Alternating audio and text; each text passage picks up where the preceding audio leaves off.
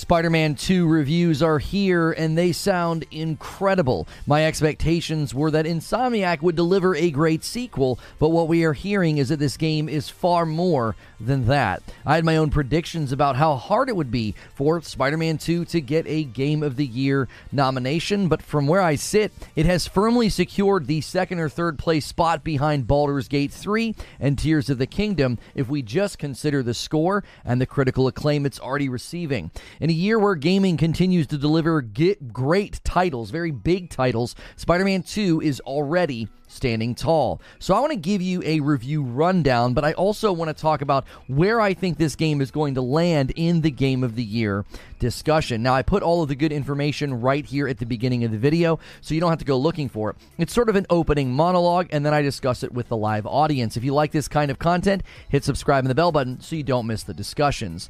So my expectations for Spider-Man 2 was that we would get a bigger game with more abilities, story, and good experiences. But the review embargo has dropped, and the score, the feedback, the tech breakdowns are far more than just a solid sequel. So I am going to do a review rundown first, heavily leaning on Digital Foundry, bouncing things off of SkillUp and ACG. Then I'm going to give you a quick run-through of scores and feedback. Not everybody's giving it glowing praise, but the feedback is overwhelmingly positive. Secondly, I want to have a discussion about Game of the Year. As this year continues to stack up, I was on record saying that games like Spider-Man 2 will struggle to get a nomination, and what we're hearing and seeing is completely changing my mind about where Spider-Man 2 lands. So first, let's just do the review roundup. Well, the Spider-Man 2 reviews all seem to agree on one thing. The game is really, really good. I'm going to lean heavily on Digital Foundry and look at what they said before buckshotting a lot of the scores and listing the summaries about Spider-Man 2. We are hearing from at least one outlet that gave it an 8 that the open world does fall apart, and some of the feedback on open world activities is consistently not that great, but overwhelmingly this game is getting glowing reviews. So we're going to examine what everybody has to say. Even when a game is getting this much praise, I do try to find a spectrum of reviews to give to you. So first, Digital Foundry thinks that this is quite possibly the largest game Insomniac has ever shipped, and that level of production continues to impress. What we're looking at here is footage from SkillUp's review, and the reason I'm using his footage is because he avoids spoilers, and so am I. Now, John Linneman narrates the video from Digital Foundry and indicates that both fast travel and ray tracing have seen, quote, numerous enhancements. John highlights just how fast you can get back into the game from a fresh load of the main menu of the PS5. He indicates that it is so fast, it feels like the game is suspended and waiting in the background for you. More than that, the fast loading allows them to do things like a boss fight that throws you across a large space of the map. It's all seamless. There's no loading. And like Ratchet and Clank, going from a cinematic moment right into hitting a building or stopping and then right back into player control, the level of detail has been pushed out significantly in these sections. Midpoint, as well as distant detail, has had its overall world density increase and boosted with less flat buildings and visible pop-in. Lots of side-by-side comparisons are floating around showing just how much more activity is happening in the city. More cars, traffic, and people, combined with more details on trees, buildings, and streets, makes the game feel more alive. Just the shadows and the shading in areas that are heavily shrouded by trees has been improved as well. The cityscapes look more detailed and varied, avoiding the countless textured boxes feeling. While John acknowledges that the game is designed to look like the prior games artistically, he says it is clear they took the design and pushed out the detail levels across the board. Now, without spoiling anything, Digital Foundry does show something with traversal that is right from Ratchet and Clank. This thing is worthy of note here because Digital Foundry indicates there is an improvement here, and it's even better than what we saw in Ratchet and Clank. He feels it is essential for a game packed with skyscrapers and reflective surfaces, the fact that they also had a huge step forward with not letting you turn off ray tracing. It's literally on in every mode. And as he said, there's so many skyscrapers and so many reflective surfaces. This is a must, and it looks incredible. When it comes to water and reflections, they do some great side-by-side comparisons of Spider-Man 2 and actual New York City footage of actual places. And they've really leveraged ray tracing in a great way to make the water look spectacular, putting Puddlegate firmly to bed. John shows off building reflections and reflections of reflections, if that makes sense. And according to John, he says, quote, "For my money, it's the best example of ray-traced reflections you'll find in an open-world console game as of 2023. Nothing else comes close." So extremely high praise from John Linneman about the implementation of ray tracing in the game. He even talks about internal spaces within the buildings. It's impressive, according to him. He says, you have real 3D spaces within the buildings. A new strand system for their hair is also being used for very realistic hair on the characters. John was especially impressed by the level of detail in the suits, but even more, the symbiote animations when it crawls all over and onto Peter Parker. Even the clothing on the characters he thought looked better. He had minor nitpicks about periodic, he called them visible texture seams, so being able to see like where the seam of a texture is. He also felt that particle clouds used for sand looked a little bit off. No major spoilers here. If you're watching the trailers, we know why there is sand in this game.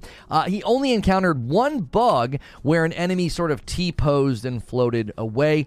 And so he said that was it. That was the only bug he encountered. I listened to ACG, SkillUp, and IGN's review. Nobody is pointing to bugs. They say this game is incredibly polished and runs incredibly well.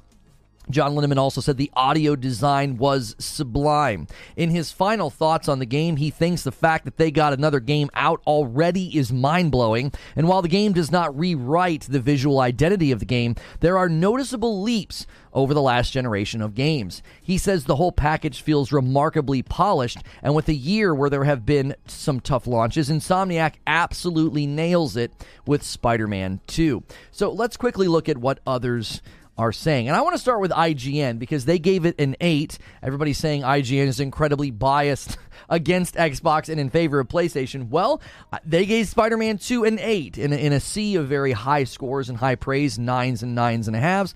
They're on the lower end of what we're seeing from scores. And this is what they had to say. They concluded that Marvel's Spider-Man 2 delivers Insomniac's best tale yet, and despite its open world falling short, it is a reliably fun superhero power trip. So what's the issue? So they're taking issue with the open world, and these are minor criticisms, but these are some of the criticisms that we're hearing. Both SkillUp and ACG had similar minor criticisms as well about the open world activities feeling similar. In videos that were virtually nothing but glowing praise, both felt that the open world activities could have evolved more.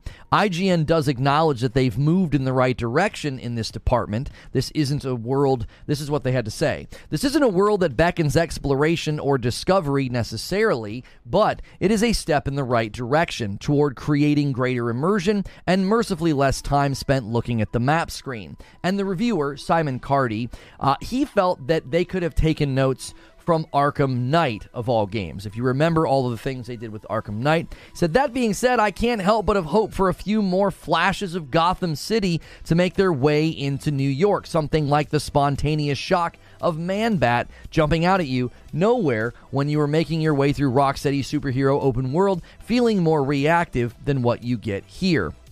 And more than that, the activities were something that get a similar criticism. Standard open world filler activities are aplenty, and that's one area Spider-Man 2 hasn't moved with the times or ambition at all. Collectibles, photo opportunities, and rather basic street crimes are still here, and despite having a few slightly more interesting quirks this time around, they only very occasionally excite. I feel this isn't necessarily a criticism, if I'm honest. This is more of a complaint about open world games, okay? I'm not sure how you make a big, huge open world with a hierarchy of activities without having the lower tier activities just be sort of repetitious, right? You have your very finely tuned and curated main story, then you have your side quests and your side stories, but then you have your open world activities, right? Due to the quantity difference and the attention that they likely get from the developers, I just think we should come to expect this. The sheer size of the map makes filling it with activities a fairly significant task. Expecting those activities to have some draw or excitement at least the same level of draw and excitement as a side quest or a main story. It just seems sort of upside down. Again, this comes down to expectations. I expect an open world game to have lower tier activities that are meant to be like sprinkles on a cake rather than something substantive. It's also been 5 years since the first Spider-Man and only 3 years since Miles Morales. And it's a sequel.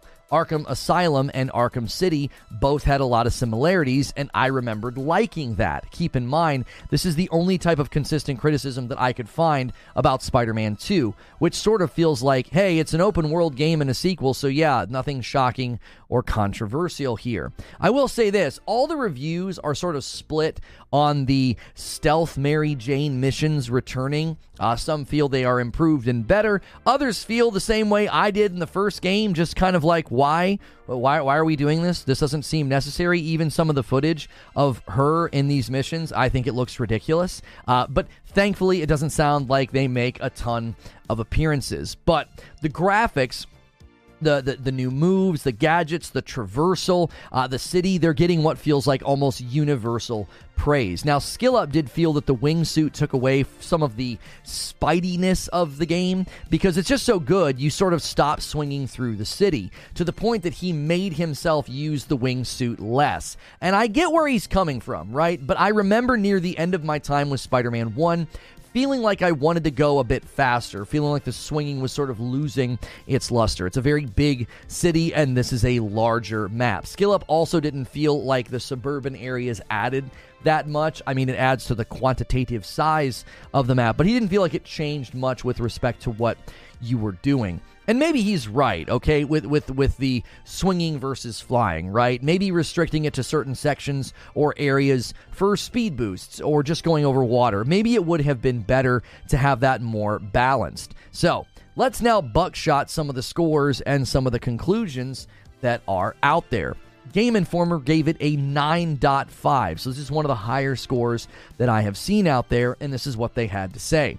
Insomniac has nailed the rarest of video game development feats. The team has landed a trilogy of games that all stand strong on their own merits, but unite into a sweeping saga made better by experiencing its entirety. While more Spider-Man games will inevitably expand this mythology in new direction, there is no need to wait. With Spider-Man 2, the developer has found what makes superhero stories worth telling and retelling, and giving its likable heroes the journey they deserve.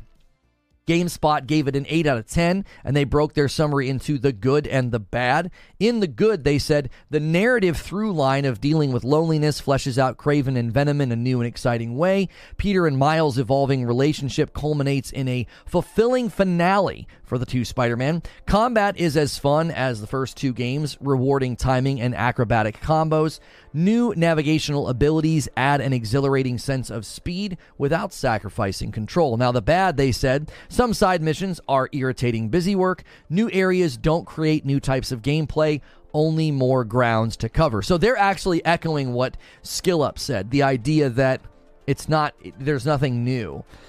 It's new areas, but it doesn't change what you're fundamentally doing. I think that's fine. I didn't expect to go to the suburbs and be like walking dogs or something. I just expected to go to the suburbs and do similar things that I'm doing in the city. It was just, hey, we have new areas. We're going for an actual location in the real world, and there's only so many places you can go before it would maybe start to get absurd. Now, I imagine in the next game, Spider-Man 3, I would imagine they're going to try and do some Spider-Verse stuff and have us going in, lots of different areas and locations. That's how they'll outdo this game in particular. TheGamer.com gave it a 4.5 out of 5 stars. The pros are, it builds on everything the first game offers. Phenomenal boss battles with great storytelling. The Miles stories steal the show. Cons, the negatives, they say Peter's side quests feel dull. Combat can feel repetitive, especially pre-upgrades. This was something that SkillUp and ACG both touched on, that there's elements of the combat that are just going to feel familiar.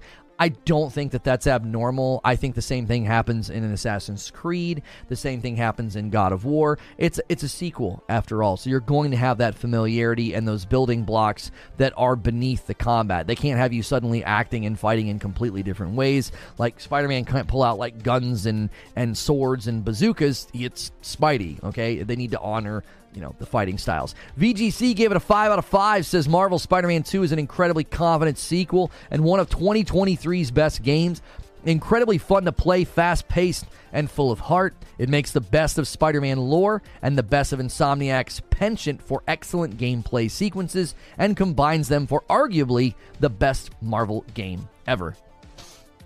So from where I sit, Spider-Man 2 is clearly landing the sequel plane with excellence, with 122 critic scores on Metacritic, landing at a 91. That's impressive. I had previously said it would start likely in the low 90s and then struggle to hold that. Well, it's holding rather impressively. I don't see it dropping below 91 or 90, given the sheer quantity of reviews that have already hit from the review outlets. I feel superhero games, they really struggle with certain audiences and certain review outlets, but it's clear, at least for now, when it comes to Spider-Man 2, I was wrong. So, what in the realm of being wrong, let's go to my other prediction, okay? I predicted, can Spider-Man win Game of the Year? Can he get nominated for Game of the Year?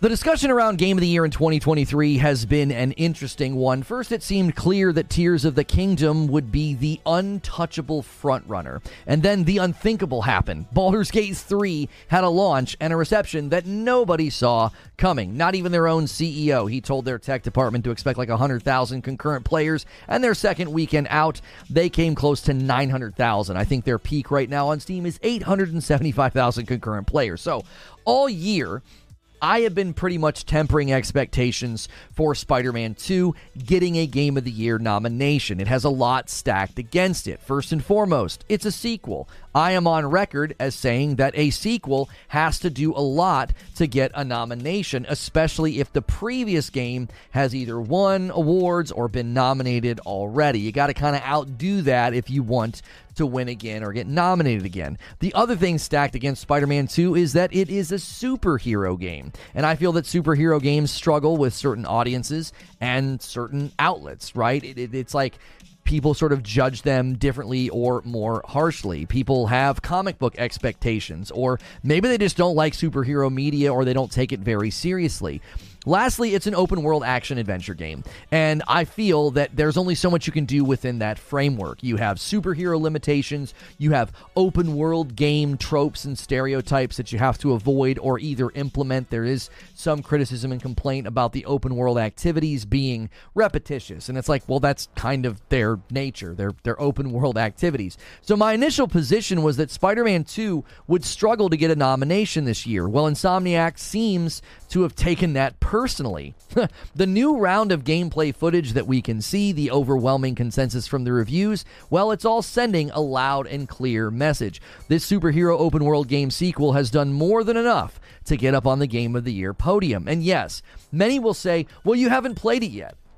Right? You've not played it yet. These are just reviews. Well, I know I haven't played it. I also only played the intro of Baldur's Gate 3 with my wife for like a fun Friday night stream. Like, we haven't had time for a game like that. We're just a little too busy for Baldur's Gate 3, but I can tell when a game is headed for Game of the Year, when it's at least going to get a nomination. Like, I can look at Baldur's Gate 3, its critical reception, and say, even before players touched it, I knew that game was headed for greatness. It was headed for the Game of the Year podium. The scores from the review outlets are always, I think, a very huge indicator when you have this many, but in light of that, you also have YouTubers. When you get this much agreement and praise, a Game of the Year nomination seems inevitable. When you have over 120 reviews on Metacritic and you're holding a 91, when you have YouTubers saying that this is one of the best games they've played this year, when you have Digital Foundry saying when it comes to ray tracing and graphics, this is probably the best game right now available on console in that category. Like, nothing comes close according to Digital Foundry. So this all begs the question. I think it's going to get a Game of the Year nomination, but can it win? I haven't heard or seen any major spoilers, but from what folks are saying and not saying, I still think Baldur's Gate 3 has this year locked up. There are levels of praise hitting Baldur's Gate 3 that simply have not hit Spider-Man 2, and that's okay. They're very different games with very different aims. They're not trying to do the same things. I believe Spider-Man 2 will handily win in a number of categories. I think the most likely category it walks away with a victory is action-adventure, because That bunch is where this game will probably stand the tallest. But voice acting, art direction, virtually every category this year is incredibly difficult. I have to say, though, Baldur's Gate 3 didn't, if it hadn't come out this year, okay, it would have been really interesting to see the Zelda Spidey showdown. Both are sequels. Both are using existing assets and maps. And it would have been pretty fun to ask the question, well, which game did it better? The innovation and the gameplay mechanics added to Zelda were incredible. The graphical pushes, the storytelling, and the cinematic power of Spider-Man 2 is blowing folks away. This is why I said yesterday in a tweet that Spider-Man 2 may have just secured the number 2 spot this year, at least for me. And that's saying something, because if you ignore the 30 FPS elements in Zelda, Tears of the Kingdom is truly a remarkable game. Now, I'm crossing my fingers for backwards compatibility, to get a performance bump on the next Switch, because Breath of the Wild and Tears of the Kingdom would probably be the first games on that system for me if that indeed happens. So I can readily admit I was wrong about Spider-Man 2, and I was wrong in the best way possible. This is far more than a sequel to Spider-Man 1. It is a very clear and strong Game of the Year contender for 2023. So let me give you my thoughts and my conclusion here. When a game gets this much universal praise from a very high number of outlets, everybody should be paying attention. Insomniac is sending a loud and clear message. Next gen is here, and they're driving the car. With Horizon Forbidden West and God of War Ragnarok being cross-gen, I kept saying Spider-Man 2 will be the real test. Dropping old gen allowed Burning Shores to make a statement in Horizon Forbidden West, but Spider-Man 2 looks more like a PlayStation 5 magnum opus with respect to graphical fidelity as well as impressive features. The second thing I want to say is I'm on record saying that games we already have this gen on the PlayStation 5 are close to the ceiling of graphical fidelity that we will get this generation. That's obviously me ignoring what the PS5 Pro will bring, but on the PS5 itself, I feel like we are already basically very close to the ceiling. And what I mean is the PlayStation 3 and the PlayStation 4,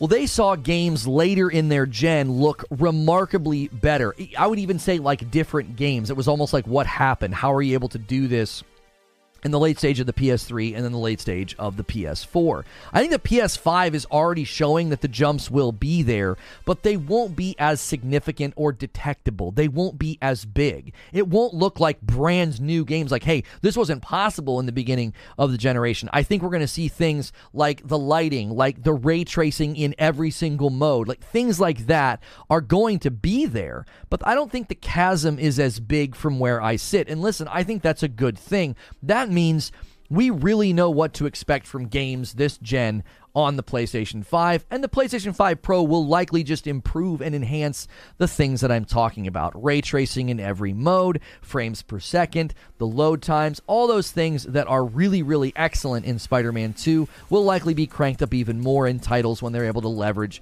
a stronger PS5. My conclusion is this. If Spider-Man 2 is the ceiling of what the PS5 can do, that is a pretty high ceiling.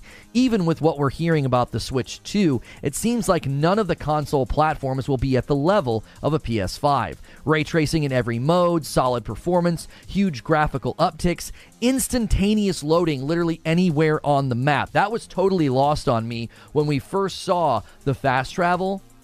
You can just literally pick a spot on the map. It just drops you on that street. Instantaneous. It's so instantaneous that the folks that are sort of bent on hating anything Sony, they were saying things like, well, it's not instant. You have to hold a button down, which is laughable. I mean, yes, of course you have to hold the button down, because if not, you might fast travel by accident. Like you click on a button and all of a sudden you're fast traveling. Games like this do that. You hold down X and the little meter fills to open a chest, or fast travel, or spend a skill point. This is a common UI element so that you don't do something by accident as you're just kind of poking around the map or the menus. Now, this was even confirmed by John Linneman and Insomniac. They have you hold the button down to fast travel because they don't want you to fast travel by accident. You know your loading screens being sort of gone, and you know your load times are so instantaneous when people have to run to how long you hold the button down to lobby a criticism. And so this was something I think that is worthy of talking about. It does seem that PlayStation 5 with Spider-Man 2 is cementing itself as the premium next-gen console. We're not seeing anything like that from Nintendo, I don't think, with the Switch 2, and I don't think we're ever going to see anything like this as well from the Xbox side of the fence. I don't think they're focusing on these types of games, and that's okay. It comes down to consumer preference. I, for one, am glad to have at least one next-gen console this gen that is cranking out games at this caliber. They just confirmed, in my mind, Insomniac saying, hey, we're one of the best devs in the business. And listen, I think they're also confirming something else. They're confirming that a sequel can be a whole lot more than just a sequel. And that's the show open, guys. Thank you so much for being here. 700 viewers, tons of people here already. Simon hit 13 months of memberships during the show open. Cloud Strife hit 9 months of memberships during the show open. Says, once again, Insomniac Sony does it again, pushing the industry forward as a true gaming company should. It amazes me how people still doubt Sony. And a $2 tip from Piers Taylor. Piers Taylor, thank you so much for for being here. Let's get the 12300. There we go. Let's get this out here and ready to go for you guys. The daily goal, we are working on Fright Night. My wife and I will play a scary game. It'll probably end up being next week for Halloween. This week, I'm going to be solo on Friday night. I'm not sure what we're going to end up playing, but let's get the daily member goal up there. And guys, if you can't do a membership on your own, make sure you're here as often as possible. Make sure you're smashing that like button. We should easily have 200 likes right now, and we appreciate you guys so much being here. Phasmophobia has been delayed. Oh, I'm not going to play that game. Hang on. Hey, there we go. Gifted members rolling in. Thank you so much. Joker Quinn, Han shot first, and so did you. You shot the first shot of the day, but then another one comes in. 2 gifted members already. John always drops one on the chat. Thank you so much. You are at 12 out of 25. Nice. 12 out of 25. Were we already? Wait, did people gift during the show open? How many people gifted during the show open? It's not on my fan funding page. Sorry, Discord. Was there 10 during the show open? Alex did 10. Alex did a 10 bomb during the show open. You guys have got to do that during the show so I can hype it up and shout you out. Thank you so much. 10 gifteds from Alex to start the day strong. We are working on Fright Night. It's a 2,500 goal. We only need 300 more to hit that goal. And then I believe Community Game Night, we made a little bit lower this month because I know you guys want to do it. It's 2,750. Very easy to hit. And 5 members coming in from Cybersword. You guys are going to be able to hit that really easy. Those 5 gifteds add up quick. I see it now. Thank you. That was not on my screen barrier. Appreciate that. I remember when people were gamers and not being a gamer that somehow also wants to be like that, have stock in a company. I've always thought games were about fun, not graphics. Who cares? I mean, I think you're creating like a weird separation because in my mind, both the fun and the graphics are important. One is not important and the other is like not important at all. Like you're acting as if, well, all that matters is the fun, graphics don't matter. Oh, okay. But that's almost as if you're trying to push back against something that nobody is claiming. Nobody is claiming that only the graphics matter, right? I heavily focused on John Linneman's commentary on the graphical upticks because I didn't want to get into story details. I didn't want to get into spoiler territory, so I avoided certain reviews because a lot of reviews are going to go into certain levels of detail, and I didn't want to do that. So it's like, listen, we're not going to do that. We're going to stay out of spoiler territory. But you know, Skill Up, ACG, everybody's talking about how combat feels amazing, the story is amazing, the voice acting is incredible. The only consistent criticism I could find is that the open world activities are familiar and sort of samey repetitious. And I'm like, but that's an open world game. I don't know how else you're supposed to fill a map like this. Like, there's just going to be stop the robbery. There's going to be chase the car. I mean, there's going to be Do the radio signal. I think in general, open world games are going to do that. I don't know if you can go to any open world game and not have a hierarchy, if that makes sense. Snuck one past the goalie. Thank you for the $5 super chat tip. Alex and Lido with 21 months in a VIP says, hit like, Mother Evers. Thank you so much, Lido. Who cares about graphics? Are you still playing on an Xbox 360? 20 bomb from online MVP. He's not coming here and flexed for a while, but he's flexing today and takes us all the way to 37. He drops a bomb on chat as well as being the agent of chaos and pushes us past the first goal. He hits 31 months in a VIP gold, a 20 bomb from online MVP.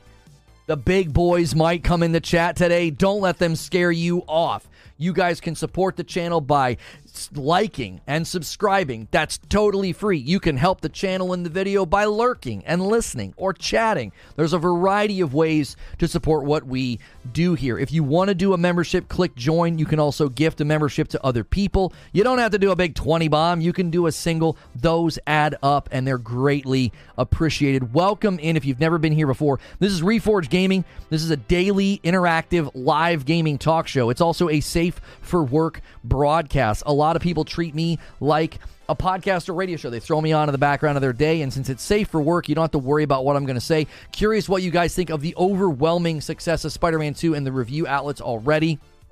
Single gifted member from Joker Quinn. Thank you so much. Another gifted member from DK Bager. It's a member train. You guys can hop on this member train.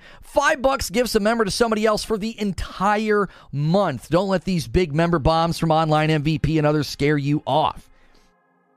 I guess all the people saying graphics don't matter still watch films in 480. It's always interesting to me. It's always interesting to me how certain things don't matter only when someone else pulls it off. It's like, oh, so now graphics don't matter. Okay.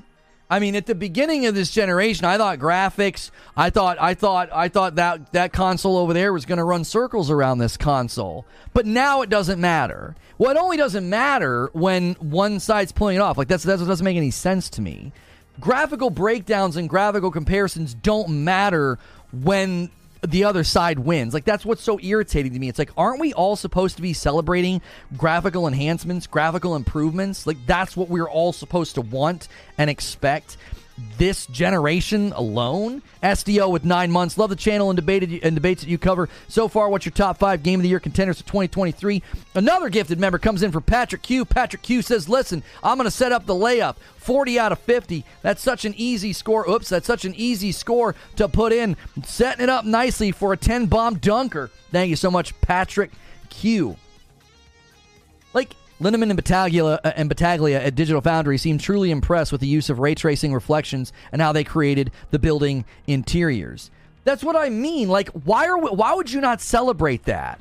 Don't you want games to look better? Don't you want games to be awesome? Like faster load times, better graphics, better performance?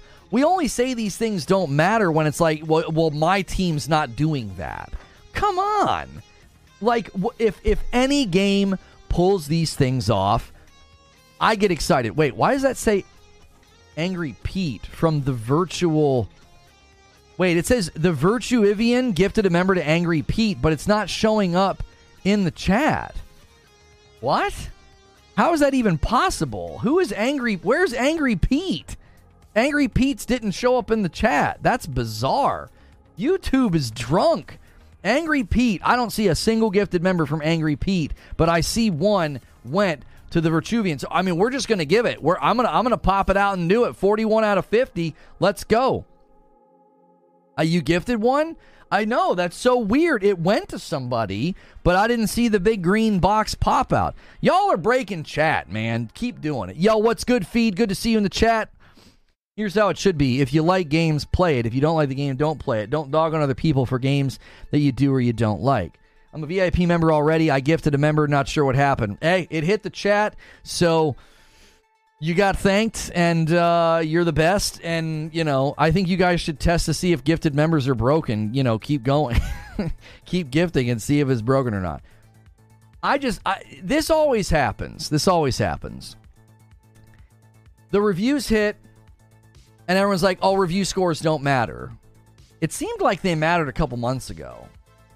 It did. It seemed like they mattered a couple months ago when another game came out and the review outlets were, controlled and like a smaller group could review it and quick take your screenshots in the first 24 to 48 hours before the review scores drop. The review scores mattered then, but now review scores don't matter. 122 review outlets on Metacritic.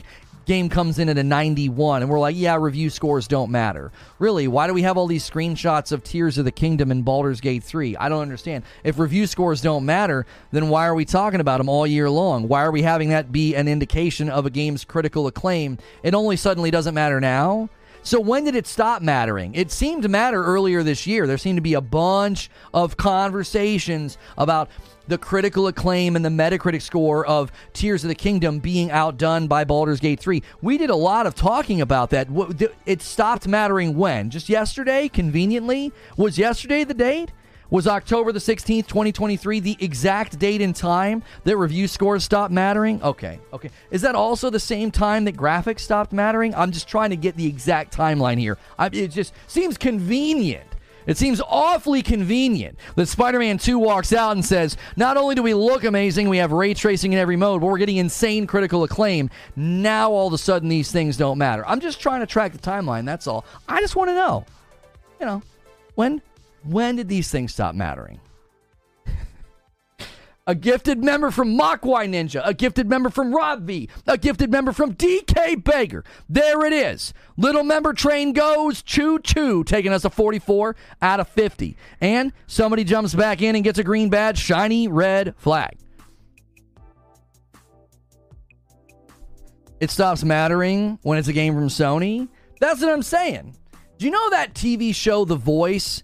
You know that TV show? I wish we could have that as gamers. Like, I wish you could literally have, like, a game come out, and you see it, and you see the gameplay, and you hear people talking about it, and you see the Metacritic scores, and you have to say whether or not you turn your chair around for that game. And then you turn around and be like, mother...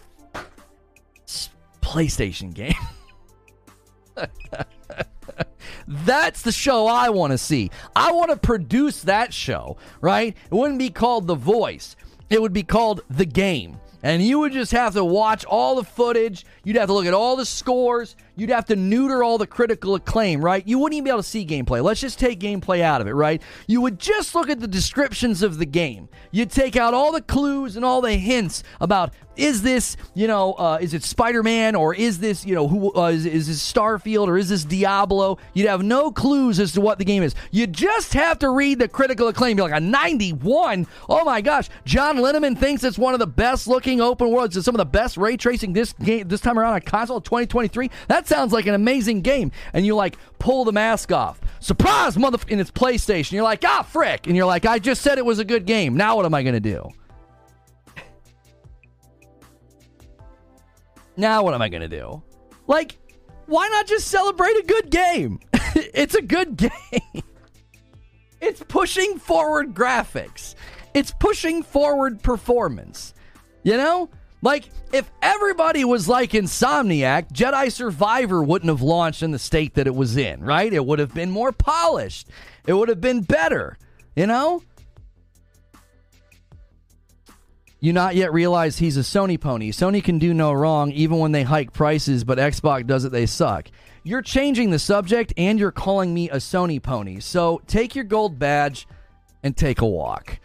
Take your gold badge and take a walk. I don't abide children here. I don't care how long you've supported me. You don't get to come in and name call like a 10-year-old and get to continue to hang out. You drag the conversation down into just absolute foolishness. I'm not interested in that anymore. What I'm pushing back on is the notion that graphics suddenly don't matter and reviews suddenly don't matter. Did I say anything about Xbox? Did I say anything about prices of Xbox? Did I say anything about what Xbox is doing? No. I said I would like to know when exactly this started. When? When did we suddenly not care about graphics? Because when this generation started in 2020, that's all we talked about. We talked about graphics and performance, and we talked about, 4K this and 60 frames that and no more load times. When did graphics stop mattering? When did performance? When did innovation? When did all those things stop mattering? And I asked, well, when did review scores stop mattering? And what did I cite? I cited Zelda and Baldur's Gate 3. I didn't say anything about Xbox. I said, listen, we spent a large portion of this year looking at the critical acclaim of Tears of the Kingdom and looking at the critical acclaim of Baldur's Gate 3. And we talked about, look at this. Look how great these are doing. And now all of a sudden review scores don't matter? Since when? Since when did we say that? We've always looked at the critical acclaim and said, listen, when this many outlets are saying this is an indication of quality here. We said that about Tears of the Kingdom. We said that about Baldur's Gate 3. But now all of a sudden it doesn't matter? 122 outlets on Metacritic, a 91, and review scores don't matter. I don't understand. And none of this has anything to do with Xbox. I'm not even talking about Xbox. I'm talking about generally speaking, in the realm of gaming conversation, should we not be absolutely thrilled that a game developer is walking out and launching a truly AAA, next-gen, polished game? Why would we not celebrate that? I got really irritated at Jedi Survivor, okay? I got irritated as a fan of Star Wars and as a fan of Jedi Fallen Order, okay? I was very irritated because of the quality of the game and the fact that it was Respawn. It's like, what are y'all doing? You guys are better than this. You guys should not be launching games of this caliber, okay? That has nothing to do with any platform allegiance. That has nothing to do with cheering for a side. That's just, I have standards as a gamer, and I looked at that game and was incredibly disappointed and was incredibly critical. I've also been very critical of Final Fantasy XVI's performance mode. Why? I have standards, right? I stopped playing Tears of the Kingdom. Why? It hurt my eyes. I was helping my son with Kena Bridge of Spirits, and like going back to 30 was too difficult. So when I see a game like Spider-Man 2 land, it has nothing to do with platform allegiance. It's like, this is what we should be expecting from AAA developers, especially when they have their own proprietary tech, especially when they're building on a sequel. When you're building on a sequel, that was one of the other reasons I was so irritated with Jedi Survivor. It's like, you're building on it's a sequel. You're building on existing assets. Like, what is the issue here? Not to mention, they left behind old gen. And I don't really feel like you got a lot of what we should have gotten by doing that. You're shrinking the development bandwidth field of like, well, we got to develop for just next gen. So this is a larger discussion. I don't really care about invoking Xbox or Xbox titles. Their scores speak for themselves from their user base. All you got to do is go and look at what the users are saying.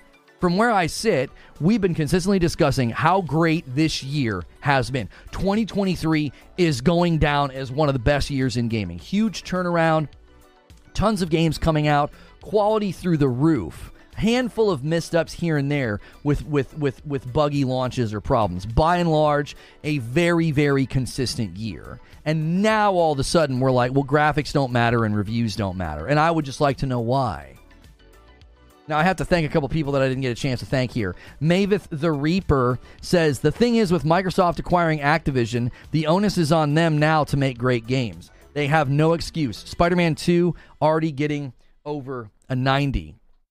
I mean, I will grant you that point because that's tied in from yesterday that I said that. I said that they have no excuse now. They have so much bandwidth and so many games and so many studios. But I don't really feel like doing that comparison today because that's all people want to do. There was somebody in my chat doing it this morning before I even went live. He comes in, and his account's not very new, and he just starts going crazy about how bad Starfield is and how about bad Xbox is. And it's like, I just feel like that's super suspicious that you have like a couple-month-old account, and you come in before I'm live, you don't interact with me, and you just stir up the tribalism. Like, I really genuinely feel like that's just somebody on an alt trying to make this community look a certain way. So I don't want to endorse that. We don't have to talk about the other side. All we got to do is talk about Spider-Man and what everybody's saying and what it's doing and why it's incredible they were able to achieve this. Like the fact that there's ray tracing in every mode. Like is what, talk about that as an achievement.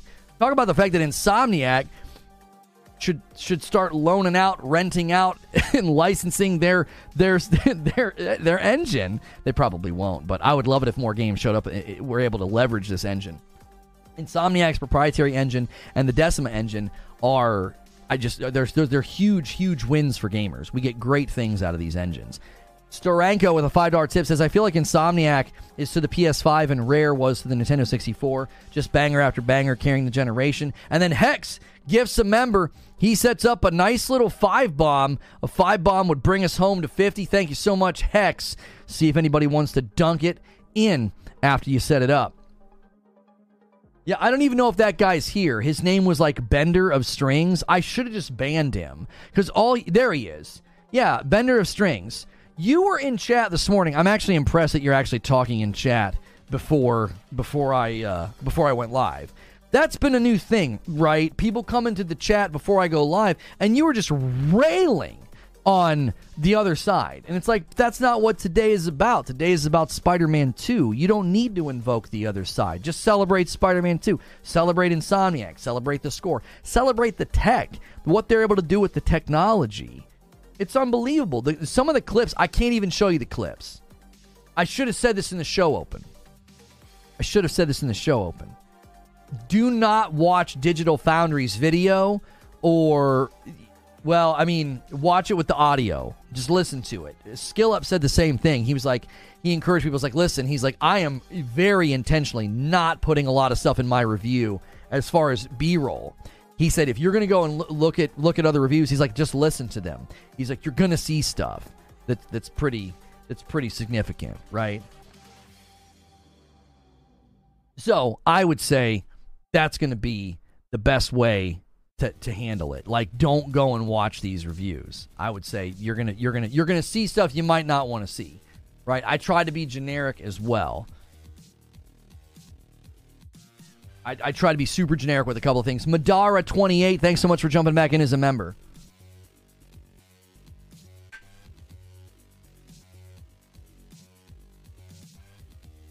Ain't even trolling, can't even say something because y'all think it's trolling. Well, what are you trying to say? What are you trying to talk about? Maybe because deep down Xbox owners feel they will never get or match that exclusive quality. I regret watching the first couple minutes of their video. I turned it off immediately. Very egregious in my opinion. Wish they'd have warned at the start. Yeah, John Lindemann's usually very careful about that kind of thing. I'm surprised he didn't say anything. Right? Spider-Man 2 is incredible. My issue is with Metacritic. How on earth is Call of Duty releases yearly? Doesn't score in the high 90s. It's the best console game in its genre. The campaign is like a PlayStation exclusive. I would say Modern Warfare 2 has a ton of things working against it. Behemoth slams it home with 5 and takes us to 50. I now owe you guys 10 members. Every 25, I gift 5. Nice. 50 out of 50. It's a race. It's a race to the Agent of Chaos. Digital Foundry did warn of spoilers. I watched the video. I didn't hear a significant warning about spoilers. I had it on sped up time, so maybe I missed it. There was a spoiler warning? How many videos have they done? I swear to you, the video I watched, I didn't hear a spoiler warning. Maybe because I had it on the sped up, I had it on like 1.7, because I was trying to work as fast as I could to consume as much of the reviews as I could. I must have missed it. It's not significant within the realm of the story. Digital Foundry shows a mechanic being used that is from Ratchet and Clank that they have improved upon. That's all I can say. Insomniac's a very good studio. The problem is, how long can they keep PlayStation afloat? Because you're not seeing much from their other studios. I do not understand that narrative point. Everybody keeps saying, and it's never PlayStation owners, everybody keeps saying Insomniac is carrying PlayStation this generation. Really? So we're not going to count the Demon's Souls remake and Returnal. We're not going to count The Last of Us Part 1 remake. We're not going to count Horizon Forbidden West. We're not going to count Burning Shores. We're not going to count God of War Ragnarok. We're not going to count Gran Turismo 7. We're only going to focus on Ratchet and Clank, Miles Morales, and Spider-Man 2. So because they've hit a cadence that's so impressive, we're going to say they're carrying them on their back? I don't understand. So all the rest of those games didn't happen? Did the rest of those games not launch? I don't understand. If I would have bought a PlayStation 5 and only was able to buy Miles, Ratchet, and Spider-Man 2, I'd be like, well, yeah, that narrative makes sense. That narrative literally ignores other very successful commercially successful, critically successful games that have launched this gen. Oh, but they're cross-gen. Okay. They added next-gen features to all of those games, and Burning Shores shows just how much they're able to do with Decim. I mean, the guy, goodness gracious, the next Horizon game is going to be insane. I don't understand.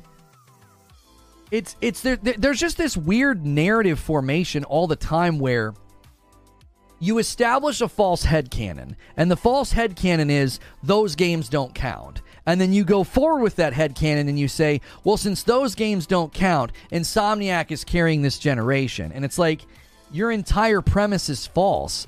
Therefore, your conclusion is false. And that's why I always look at people like that, and I immediately sound condescending and unkind, because it's like, you're just saying something that's stupid. Like, what are we supposed to say to that? Like, that would be like saying, there haven't been enough Star Wars and Marvel movies the last 10 years. I'm like, what? Yes, there's been almost too many, arguably. There's been too many. It would look stupid to say that. There just really hasn't been enough superhero movies. There hasn't been enough Star Wars. Like, what are you talking about? There's too much, arguably. The quantity's too high of Star Wars and superhero movies. So when you say it, it's like, who's going to take that serious? Insomniac's carrying PlayStation on their back this generation. What?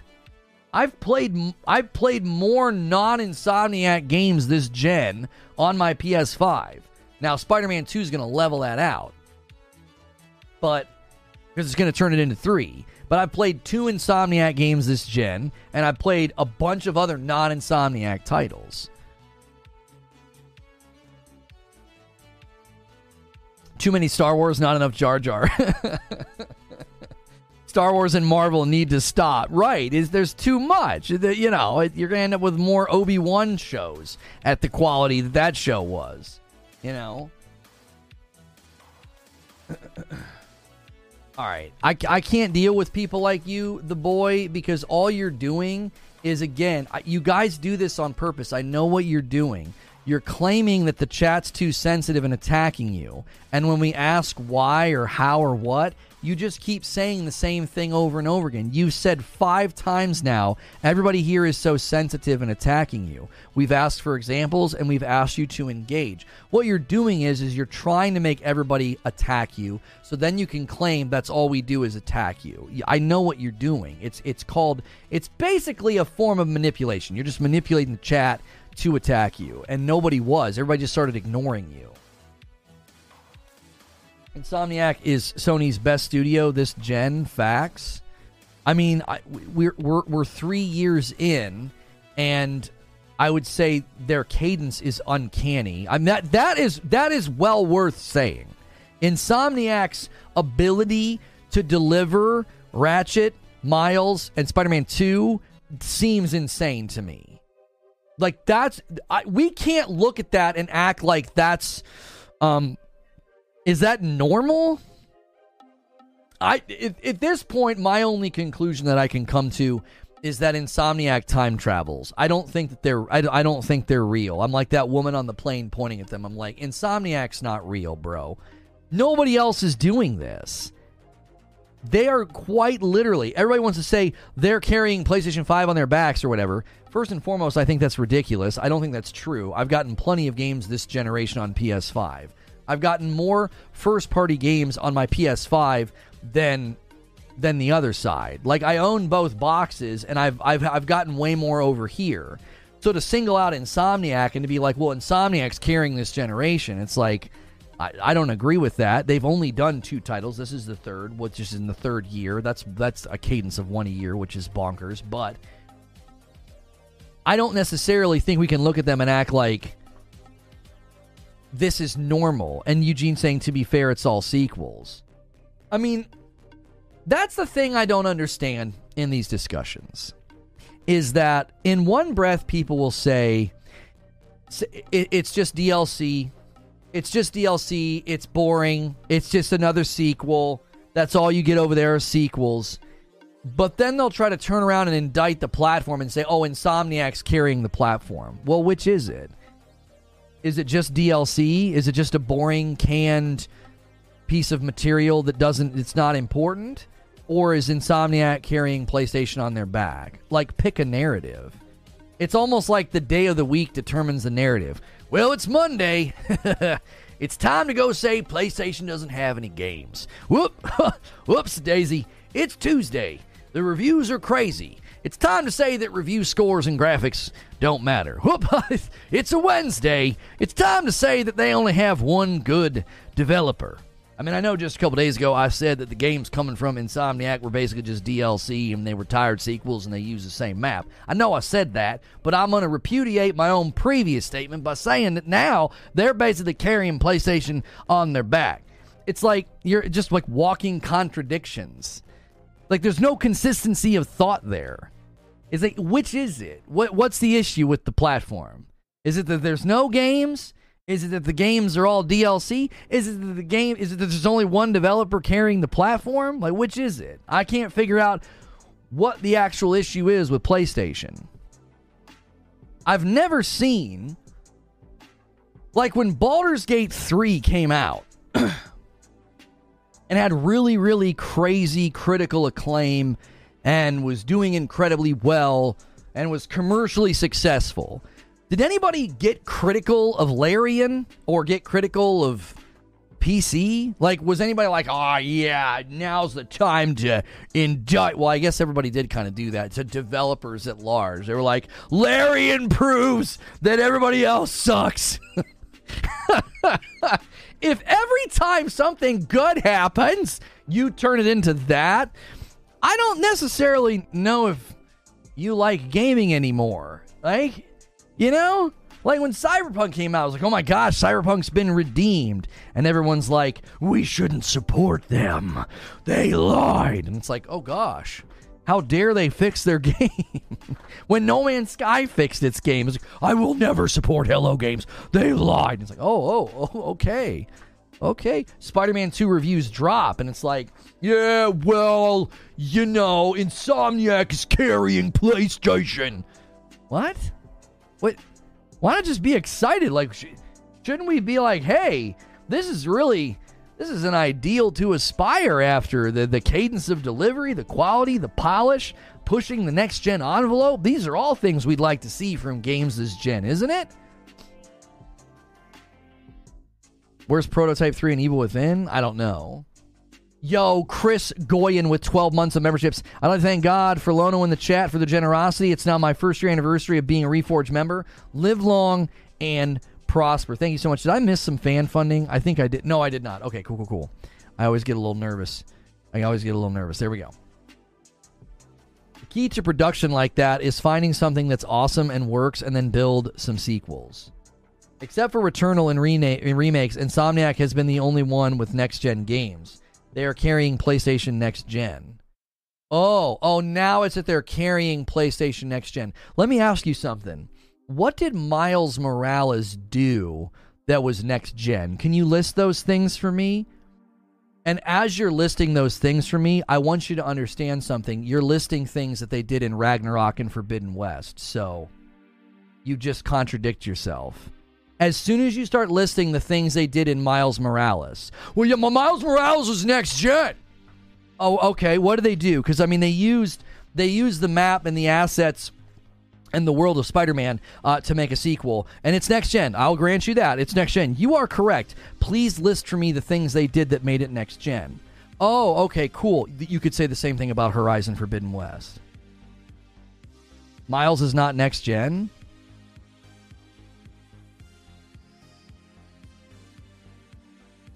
What?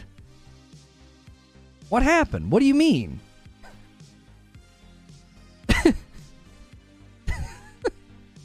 How is it not next gen? They improved the graphics. They added early implementations of ray tracing. What do you mean? It was early gen, next gen features. And then they go to Horizon Forbidden West. And they're like, when you play Horizon Forbidden West on the PS5, we're going to have cinematic lighting throughout the entirety of the game. We're going to have increased performance. We're going to have load times. We're going to have higher resolutions and higher frame rates. Those are next-gen features that were added to Horizon Forbidden West. It being cross-gen, it's not next-gen? That doesn't make any sense to me. Let me ask you something. What makes Burning Shores next gen only? What is it? What did they do? They took an existing game, an engine, and assets, and they went in and they turned a bunch of stuff up.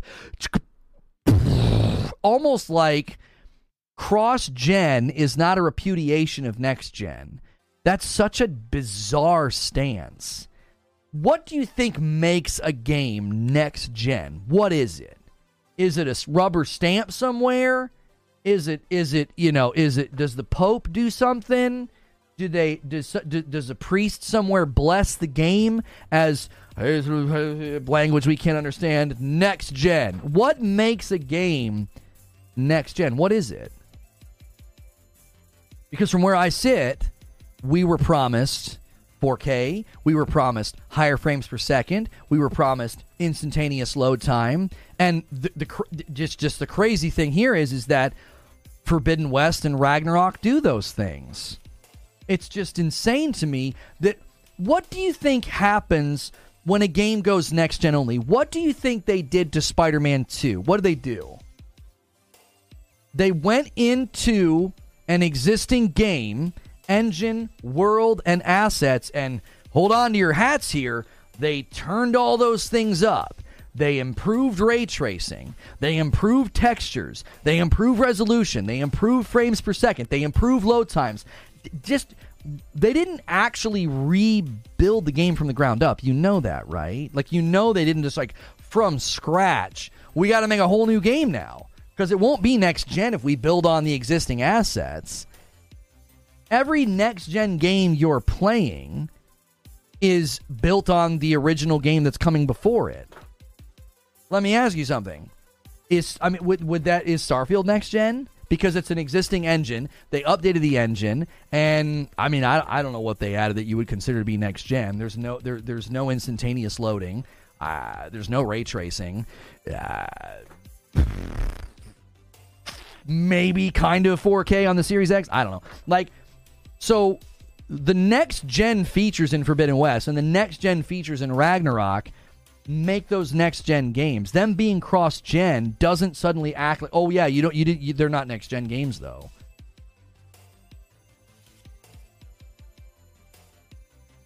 Forbidden West isn't 60 FPS on PS4. I don't know who said that. I didn't say that. That's not true.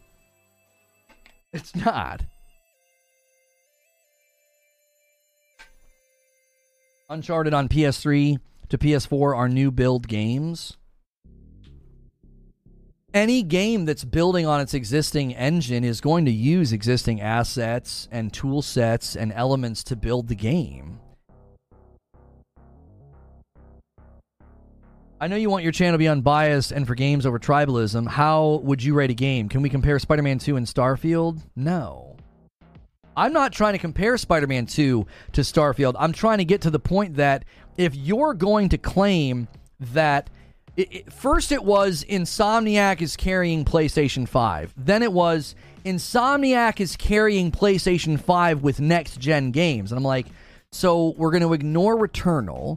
We're going to ignore Demon's Souls remake, Last of Us 1 remake. Okay, those are just remakes. Okay, fine. Let's take those off the table then. I don't want you to get too upset about games you've never played on a system you don't own. I don't want you to get too upset. Okay, so let's take those off the table before somebody starts crying. Okay, so we got Returnal, we've got Horizon Forbidden West, and we've got God of War Ragnarok. We're going to ignore all those titles. Why? Why? Forbidden West has next-gen features in it on the PS5. God of War Ragnarok has next-gen features on it on the PS5. This is what's bizarre to me. This is what's bizarre to me. The camp that claims that is the camp that got a game that is a total repudiation of what next-gen promises were. What were we promised? Go back and look at the marketing. Go back and look at the marketing. What were we promised? What was the promise of next gen? Should we go back and look at the Project Scarlet trailers? Let's go look at the PS5 commercials. Let's go look at the PS5 marketing. What were we promised? We were promised 4K, ray tracing, instantaneous loading. That's pretty much the three major bullet points that we were continually promised. That's what we were continually promised. is we were promised, levels of performance in games. That's what we promised. Those are the 3 bullet points. And what's really, really interesting is to look at a platform that's consistently checking those boxes. Returnal checks that box. Ratchet and Clank checks that box. Horizon Forbidden West checks those boxes. God of War Ragnarok checks those boxes. It's really weird to look at a platform checking those boxes and claim, yeah, Insomniac's carrying you on next gen. Yeah? Is it? I gotta ask the question. What do you got?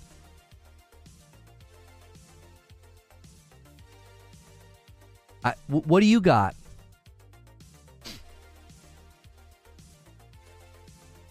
I'm staying silent on purpose because there's no answer to that question. How many of those boxes are you checking? You checking 4K? You checking ray tracing? You checking instantaneous loading? Are you? I don't think you are. Forza Horizon. Okay. There you go. Poor Forza Horizon. Talk about a game carrying a next-gen system on its back. That's the only game doing it. Those are all the features we were promised. Act like you have a dry erase board and you're doing a presentation on next gen and you're trying to define next gen to an audience and they have no idea what you're talking about. So you say, hey, next gen was a, gaming colloquialism, a term that was used when entering into the next generation of gaming with the PlayStation 5 and the Xbox Series X.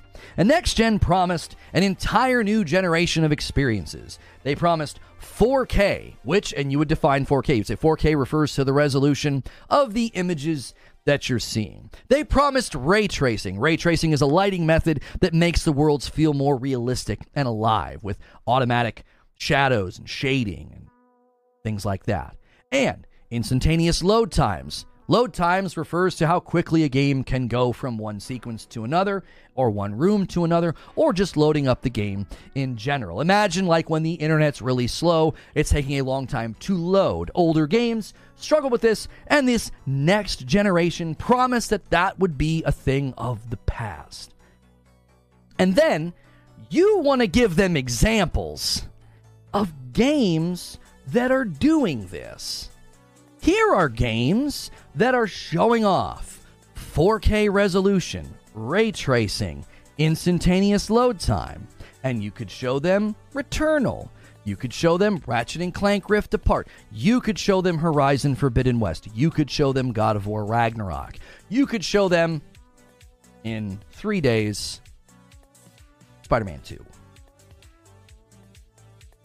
You could. Now, if somebody raised their hand and said, yeah, but Insomniac is carrying PlayStation on their back with respect, asterisk, footnote, with only next-gen only games. You'd be like, what are you even talking about? There is a nice, fat, long list of games doing all of the things that we were promised this generation. Oh, yeah. I forgot about Gran Turismo 7. Let's add one more to the pile. Now, in this presentation, do you want me to go to the other side? I don't think you do. Do you want me to go to the other side? Do you want me to go and list the games that do those things? It's a pretty short list. It won't take very long. Thanks for coming to my TED Talk. You guys are going to get to lunch early today. That's the point I'm making. I don't even want to talk about that side, but what I'm saying is that side commonly makes this claim, and it's like you're literally losing this fight handedly, and you're acting as if this side is somehow not doing the right things with Gran Turismo 7, Horizon Forbidden West, God of War Ragnarok, Ratchet and Clank Rift Apart, Returnal, and then we can throw in the remakes, because they're doing it too. The Last of Us Part 1 remake and the Demon's Souls remake. Let's just throw those on the pile. So that's what I don't understand is the hypocrisy and the denial. It's staggering. It's like, shouldn't you be saying all of this facing the other direction? Hey, where's our 4K? Where's our ray tracing? Where's our instantaneous loading? Where's our next-gen games? Where are they? You're too worried about Insomniac allegedly carrying PlayStation. Jiminy Christmas. Ask for better on the other side. That's what I want. I want all games to be delivering what we were promised this generation. We were promised those 3 bullet points, and those are things that I think are good. Now, I don't care so much for 4K, but the ray tracing and the 60 FPS, if I can get a version with those things in it, to whatever degree the ray tracing can show up, it's like a spectrum, right? It's like 4K, ray tracing in the middle, and 60 FPS. You kind of lean towards 60 FPS, or you lean towards 4K. Whichever direction you lean, I lean towards the FPS. If I'm getting that, then I am happy. I'm like, actually, I think underneath all of this is the load times. I think every game... That was one thing that I was very disappointed with in Jedi Survivor. The load times were like, what? You guys made a next-gen only title and you're not leveraging the speed of these consoles? Like, why are the load times so long? And I know they're not exorbitant, but they're long compared to, like, I don't know, any other game like it right now? Like Tsushima or Forbidden West? Like, why are there such long load times in Jedi Survivor? It's a next-gen only game. They left behind the old gen. Why aren't you leveraging the new technology? It's exactly why I criticize Final Fantasy XVI's performance mode. You can leverage new technology to give me dynamic resolution. The FSR, you should have used a better version of FSR, a higher number, at least at FSR 1. And you could have leveraged, as I said, dynamic resolution. Jedi Survivor is a PS4 game too. Well, apparently they're porting it to the previous consoles.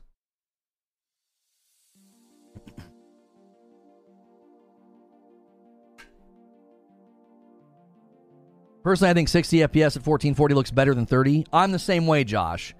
I said at the beginning of this gen, I said, listen to me. I said, y'all don't want to hear this, but 4K 60, that's a fool's errand. Just give me 1440 60 and I'm happy. 4K 60 on these consoles is a fool's errand. Don't even try it. What? No. If they give it to you, it's going to be dynamic. It's going to dip a lot. Just give me 1440 60. 1440 60 is the sweet spot. Give me enough ray tracing to make it look pretty, or turn it off if it's going to cause problems. Because I just want that consistency in the performance. That's all I care about. It needs to look pretty, load quick, and rock solid 60. Those are like the things I care about. And I don't feel you can make an intellectually respectable case that somehow PlayStation 5 has failed to deliver that this generation, and that this weird false narrative that Insomniac's the only one doing it. Insomniac's carrying PlayStation 5 on their back. I don't know what you're talking about. I don't know what you're talking about. And I've only ever seen this stated by people who don't own the system or play the games. It's like, what are you talking about? What did you hope for? This goes back to it all forms from false canon. It all forms from false framing. And that's what gets so exhausting about some of these discussions is you constantly have to get a machete out and chop down the false framing weeds because they always grow back. They always grow back.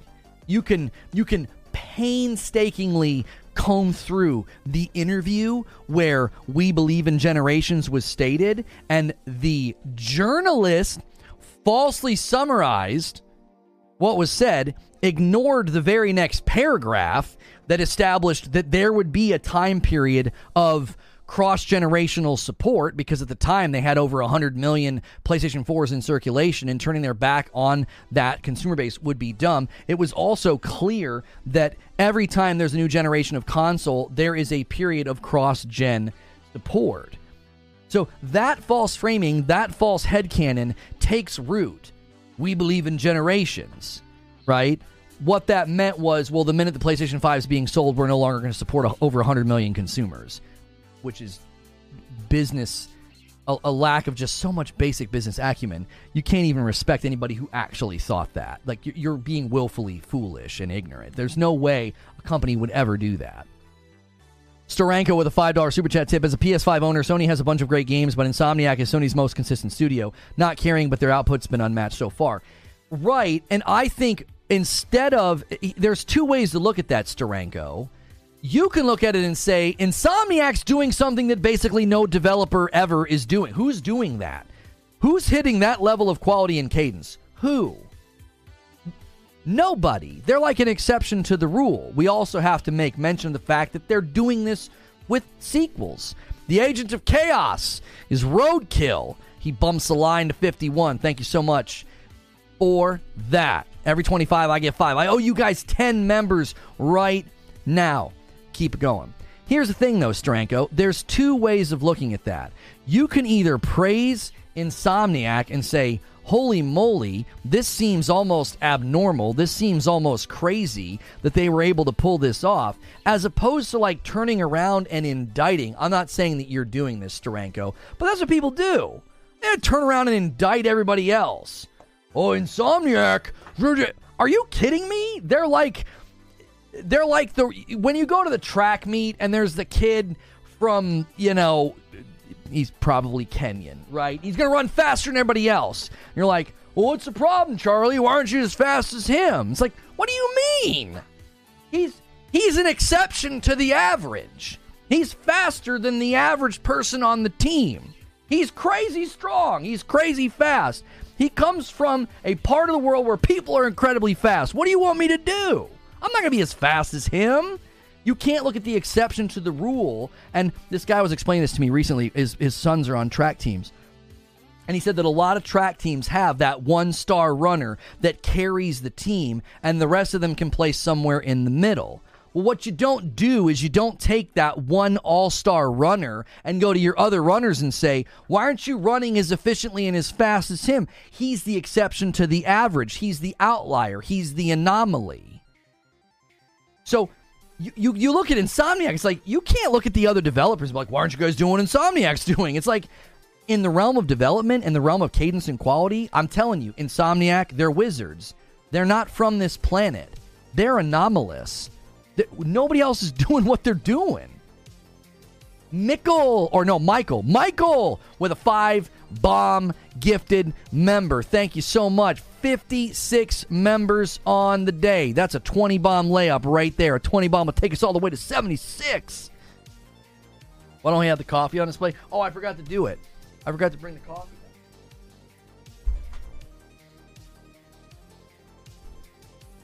Yeah, don't forget, if you're a coffee drinker, we have our own coffee. That is not a sponsor. I'm always wearing glasses from Gamer Advantage, or like a t-shirt from Into the AM, or EC77. So always support our sponsors, but the coffee's not a sponsor.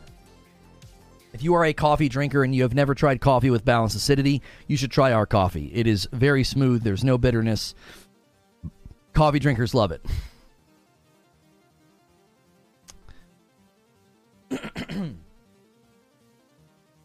So I think that's the dilemma here is I feel like the same thing happened with Baldur's Gate 3.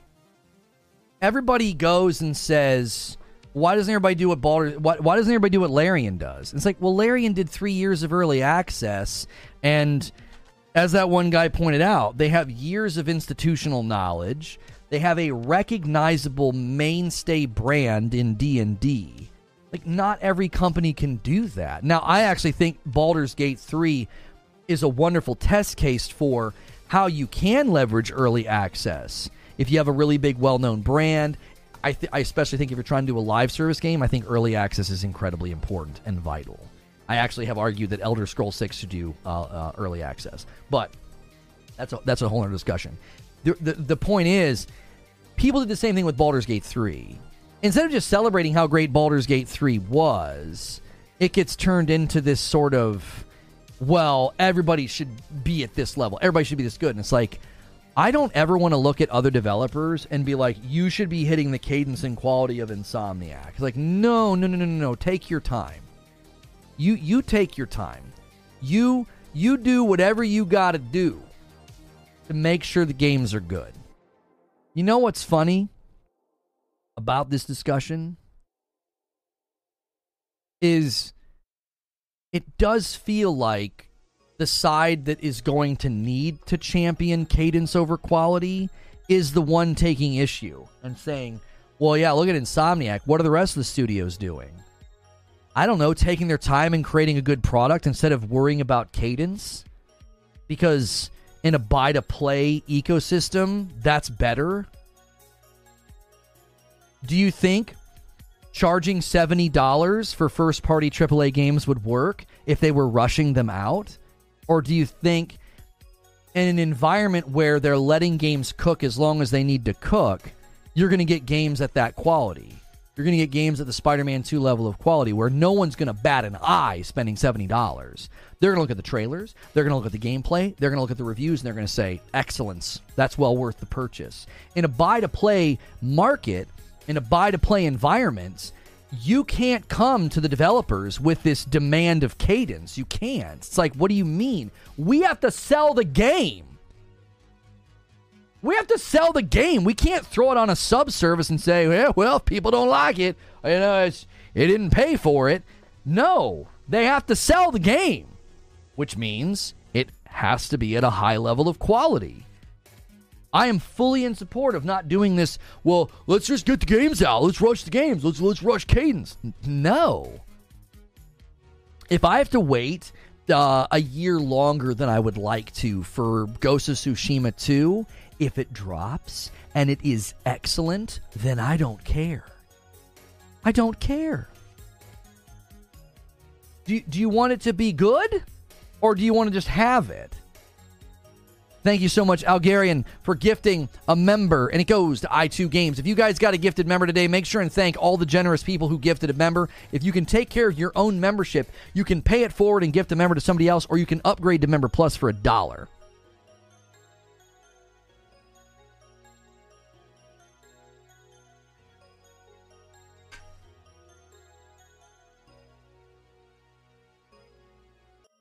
We won't see another CRPG with the same production value as Baldur's Gate 3 in the next 10 years, and that's okay.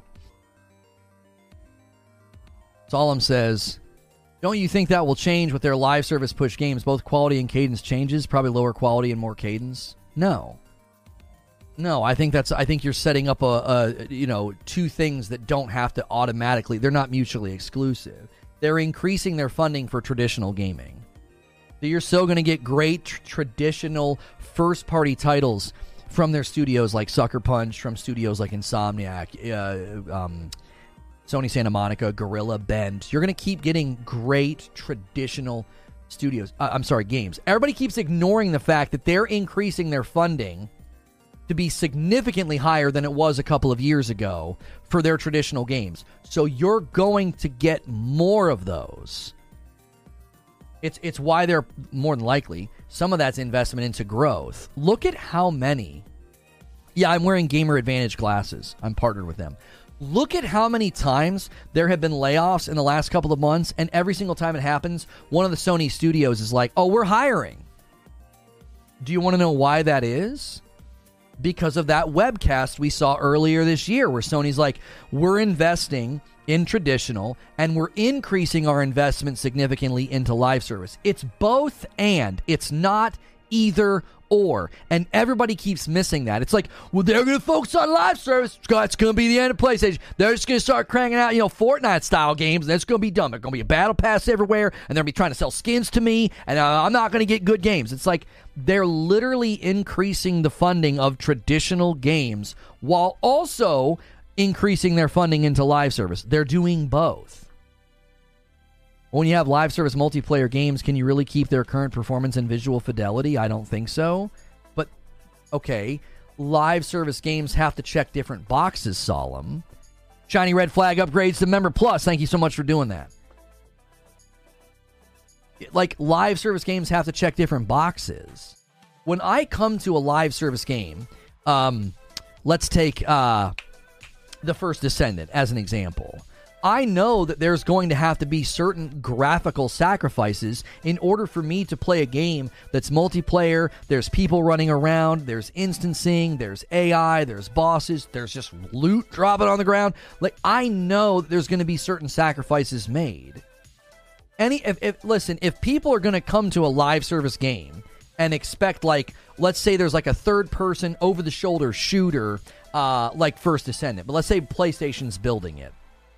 Okay, and they're making this live service game, and people come to it, and they expect the graphical fidelity of Spider-Man 2. Well, that's foolish. Like, why would you expect that? Everybody knows that that's not possible in a live service environment where you're dealing with internet, you're dealing with connection, you're dealing with server-side, protocols and AI and all these other things. It's not a honed-in, single-player, curated environment where you can make sure everything's exactly right. Misunderstand, I'm not saying that it will make less good single-player games quality-wise. I'm talking specifically about their live service games, which will likely be on par quality-wise with all live service games. Right, and I think that's fine. It's a matter of expectations. I talked about this in the show open. One of the most consistent criticisms that Spider-Man 2 is getting is the open-world activities. That's one of the most consistent things we're seeing, is that the open world activities are repetitious and familiar. And my pushback to that is, every open world game is going to have a hierarchy of activities. You cannot expect the random crime on the street corner or the go take a picture of this thing. You cannot expect checkbox activities to be at the same level of creativity, quality, depth, and amazingness of like the main quests. There's always a hierarchy of activities. Your main quests, your story quests with the cinematics and the boss fights, those are going to be the best. The most is going to be poured into them. Then you're going to have your side quests and your side stories. You're going to get a little bit less of the detail and the love and the passion. Why? Those are supporting actors. Those are supporting elements. Then you're going to get to the open world. You're going to get to the, go collect these little spiders. In the last game, it was book bags. Go take pictures. Go stop crime. The minute you get down to the bottom rung of the hierarchy of activities, your expectation should be, this is going to be pretty samey, pretty similar after a while. It's why I've always said, open world activities should feel like sprinkles on a cake. They're not the meal. They're not the substance. They're sprinkles on top. So as you're playing through the game, you're just sort of doing those things. You're interweaving them into your experience. If you wait until the very end of the game and you're like, well, now I got to go stop all the crime, and you're just going to go crime stop, crime stop, crime stop, crime stop, crime stop. Familiarity breeds contempt. By the 7th crime stop, you're going to be like, oh my gosh, I can't do another one of these. Why? Well, it's a lower hierarchy of activity. It's not going to have the same depth, quality, and substance of the main quests. So that's not, to me, like I can't believe they're doing this. It's all about expectations. Analogous to live service games, you can't have the expectation that a live service game is going to have the graphical fidelity of Spider-Man 2. If you think that, you are setting yourself up for disappointment. It's a foolish thing to think and expect. And I think people are willfully ignorant. So there's no doubt in my mind that the first couple of live service games from Sony are going to be criticized in those regards. The graphics are pretty bad. Foam Stars looks mid. Okay, that's a live service game. It's not intended to be a graphical tour de force. It's why I didn't get too critical of Halo. It's like, well, Halo's not meant to be this insane graphical display. It's meant to be an ongoing game with multiplayer. And in order for you to do that, you have to build worlds, graphics, textures, lighting systems that can work in large maps, small maps, medium maps, people running around, explosions happening. That's totally fine to me. I would have never held Halo up to the light and said, on close inspection, the lighting and the textures don't look very good. It's like, well, it's a multiplayer game. It's a live service game. It's not intended to be that. Now, the main campaign, maybe. But Halo was a cross-gen title, so you don't expect that to be the focus. Halo had, a litany of other problems. The point being that you have to approach the game with the right expectations. We're talking about what they're currently about, which is high-quality games. My question is, will they still be able to manage that with live service, which is a very tall order? Oh, no, I don't doubt it at all. This is what I feel like live service is. Like, if I can draw an analogy and a picture in people's minds. I feel like live service is trying to win gold, silver, and bronze at the Olympics. It's huge. It's a big deal if you can pull it off, but it's friggin' hard. All the right things have to line up. All the right things have to happen. A lot of front-end work has to take place. And then, only a couple people make it. I get why people want to. Whew, standing up on that podium with that gold, and they're playing your national anthem, and you're crying and saying, I love you, Mom, to the camera. That's a big deal. But only a couple people get there. And I think live service is the same deal. We have had titles that have done what seems impossible. Some goofy little Fortnite game where you're like protecting towers against zombies became a phenomenon with Battle Royale. And I think everybody's looking at it and saying, whoa, look at that. Look at what gamers are doing.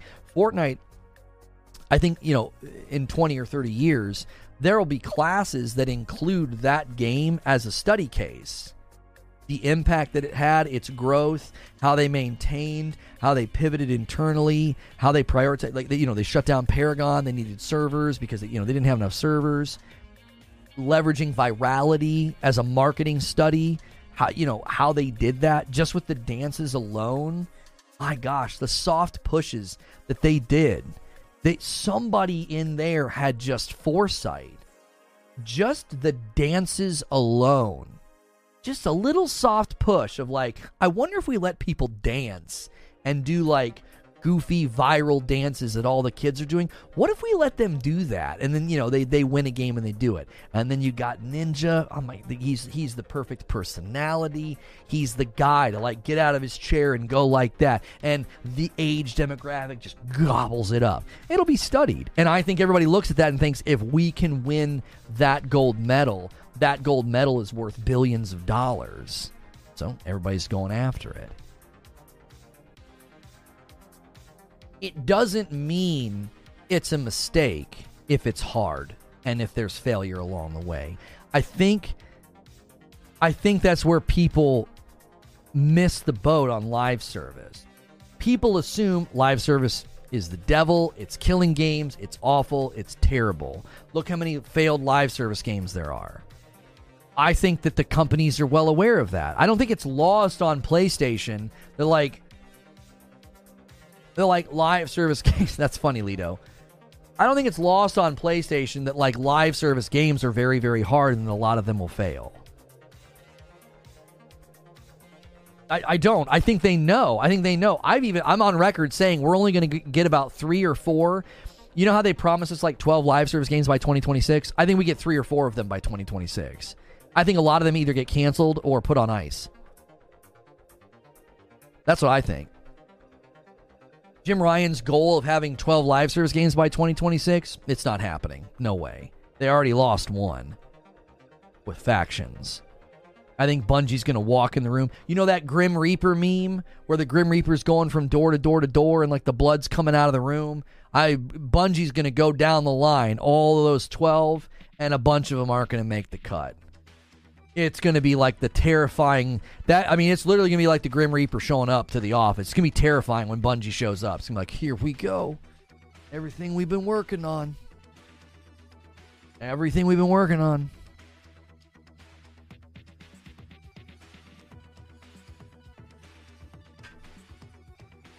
You made a case for Miles, but Horizon and Ragnarok still can't be called next gen. They have next gen features that makes them next gen. As I said before, define next gen. What is it? What makes a game next gen? What boxes does a game have to check? Those games check those boxes. Everybody creates special rules and stipulations. Everybody does this special pleading with, no, Horizon Forbidden West doesn't count, and God of War Ragnarok doesn't count. Well, it has all the things we were promised for next gen. Well, but it's cross-gen. Oh, okay. What does that have to do with it?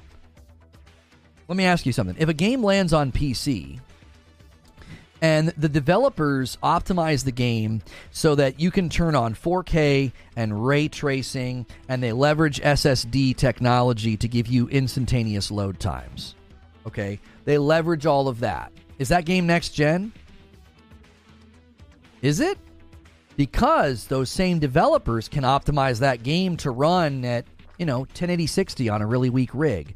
Does the ability for that game's engine, its assets, and its settings, does the game's ability to run on a weaker system make it not next gen? Because if it does, then you can never really have a next gen PC game unless the next gen PC game only works on the top end cards and you can't shut any of that stuff off.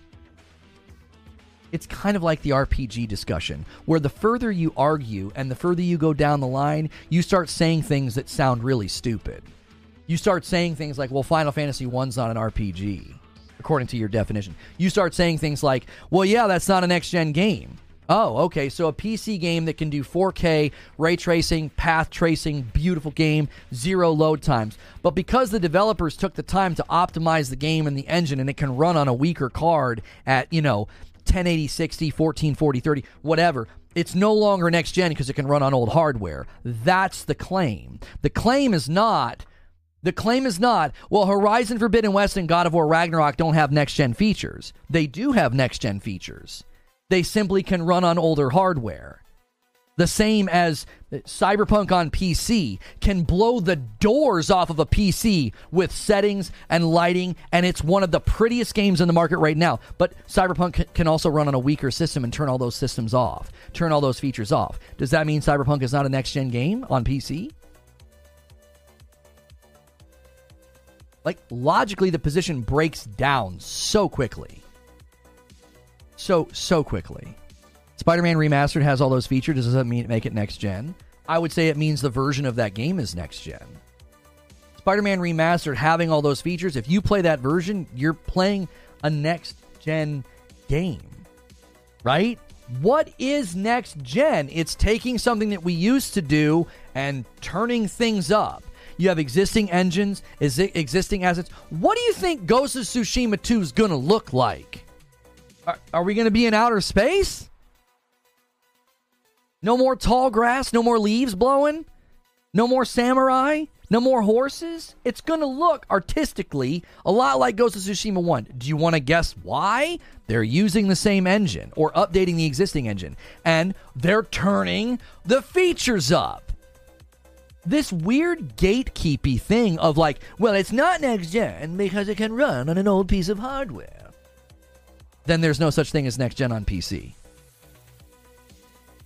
Because tons of next gen games can run on older PC hardware, especially with DLSS. There were tests with the Decima engine with Death Stranding in DLSS, and they were getting like 80 FPS and 4K on like a 2060 card. So running on old systems and turning certain features off to get it to run on old systems or leveraging DLSS, that's not next gen because it can run on older stuff? It doesn't make any sense. You think the presumption is that there's this clean break. Like, do you think Spider-Man 2 is this clean break, this whole new from the ground up? What do you think? You think the engine's next gen or something? Or do you think they took the same engine, the same assets, the same map, the same character models and said, turn it all up. Increase the textures, increase the lighting, increase the load time, increase the resolution. You start checking all the next-gen boxes and you say, well, Spider-Man 2 is next-gen. It was made on that older stuff. Yeah, exactly. What do you think Cyberpunk's built on? What do you think Spider-Man 2 is built on? It's just a weird discussion. It's like, and again, it's always from the side that can't even check a lot of those boxes almost at all this gen. That's what's so bizarre. It's so bizarre. It would be like me being in a sales environment, okay? And let's say in this sales environment, I'm supposed to sell sunglasses, watches, and shoes. And I come to work, and I haven't sold a single pair of sunglasses. I haven't sold a single watch. But I've sold a pair of shoes 2 years ago. And I'm giving you grief about how many watches and sunglasses and shoes you're selling. Yeah, you're not in your... Look at your numbers, bro. Yeah, look at you. You're in the red this month. It's been a couple months since you sold a pair of sunglasses. It's been a couple months. When's the last time? It was like last year, right? Right? You sold the God of War Ragnarok sunglasses. You haven't sold any sunglasses this year. And then you look at my sales, and I have nothing. I have nothing. I have no right to say anything to you at that point. Where's all the sunglasses? Where are the shoes? What are you selling? And you look at the board and you're like, you haven't sold anything. What are you talking about?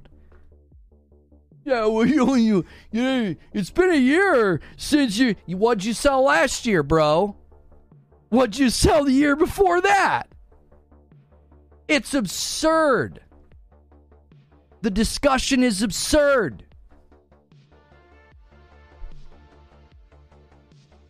It's absurd.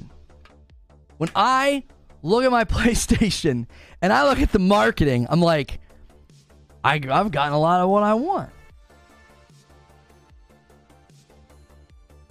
I've gotten 4K if I want it. I've gotten 60 FPS. I've gotten instantaneous load time. I've gotten prettier games, bigger games, improved games. Woo! This is all the stuff I was hoping for this generation. Yeah, but Insomniac's carrying... They're carrying PlayStation. Not from where I sit. Horizon Forbidden West was a fantastic next-gen experience for me. I had cinematic lighting the entire time. The photo mode blew my frickin' mind. The size of the world, the graphical intensity, fidelity, the performance options I could pick. Same with Ratchet. Returnal was phenomenal. It was innovative. It was creative. It was beautiful. They did Ragnarok, same deal. Amazing experience.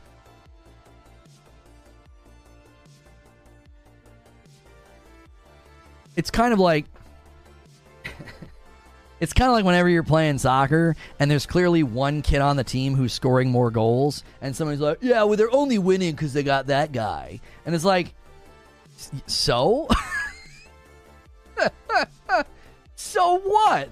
So what if Insomniac's kicked more of the goals this generation? Who cares? They're still on the team, aren't they? Okay.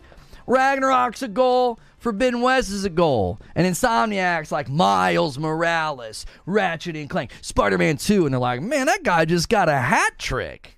Whew. Wow. Yeah, well, he's still on the team, ain't he?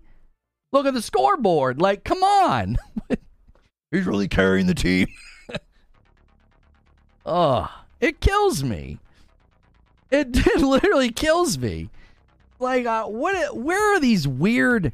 There's always special standards and special circumstances. You know? It's just insane to me.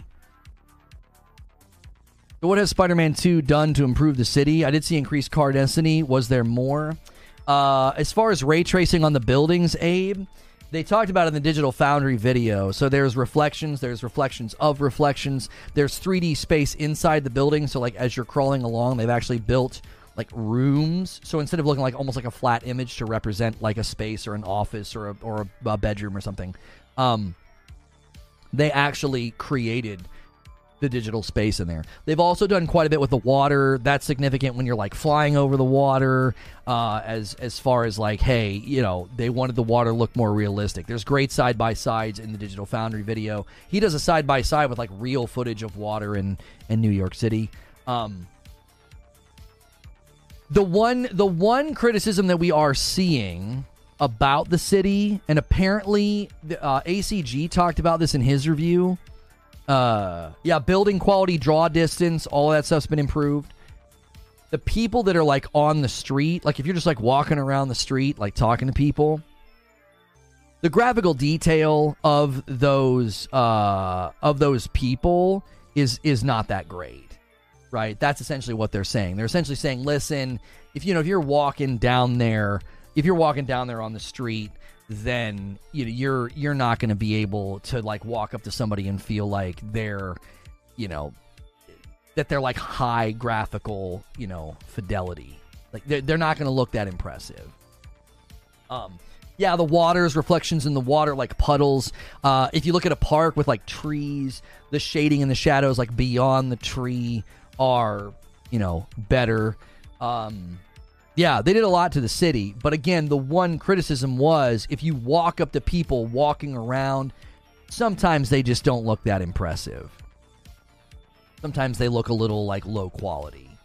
And I'm like, that's fine. I didn't get a Spider-Man game to walk around on the streets and like, Does that person look realistic? Does that person look realistic? Like, that's obviously not what they're going for. Now, apparently they're addressing some of this in patches.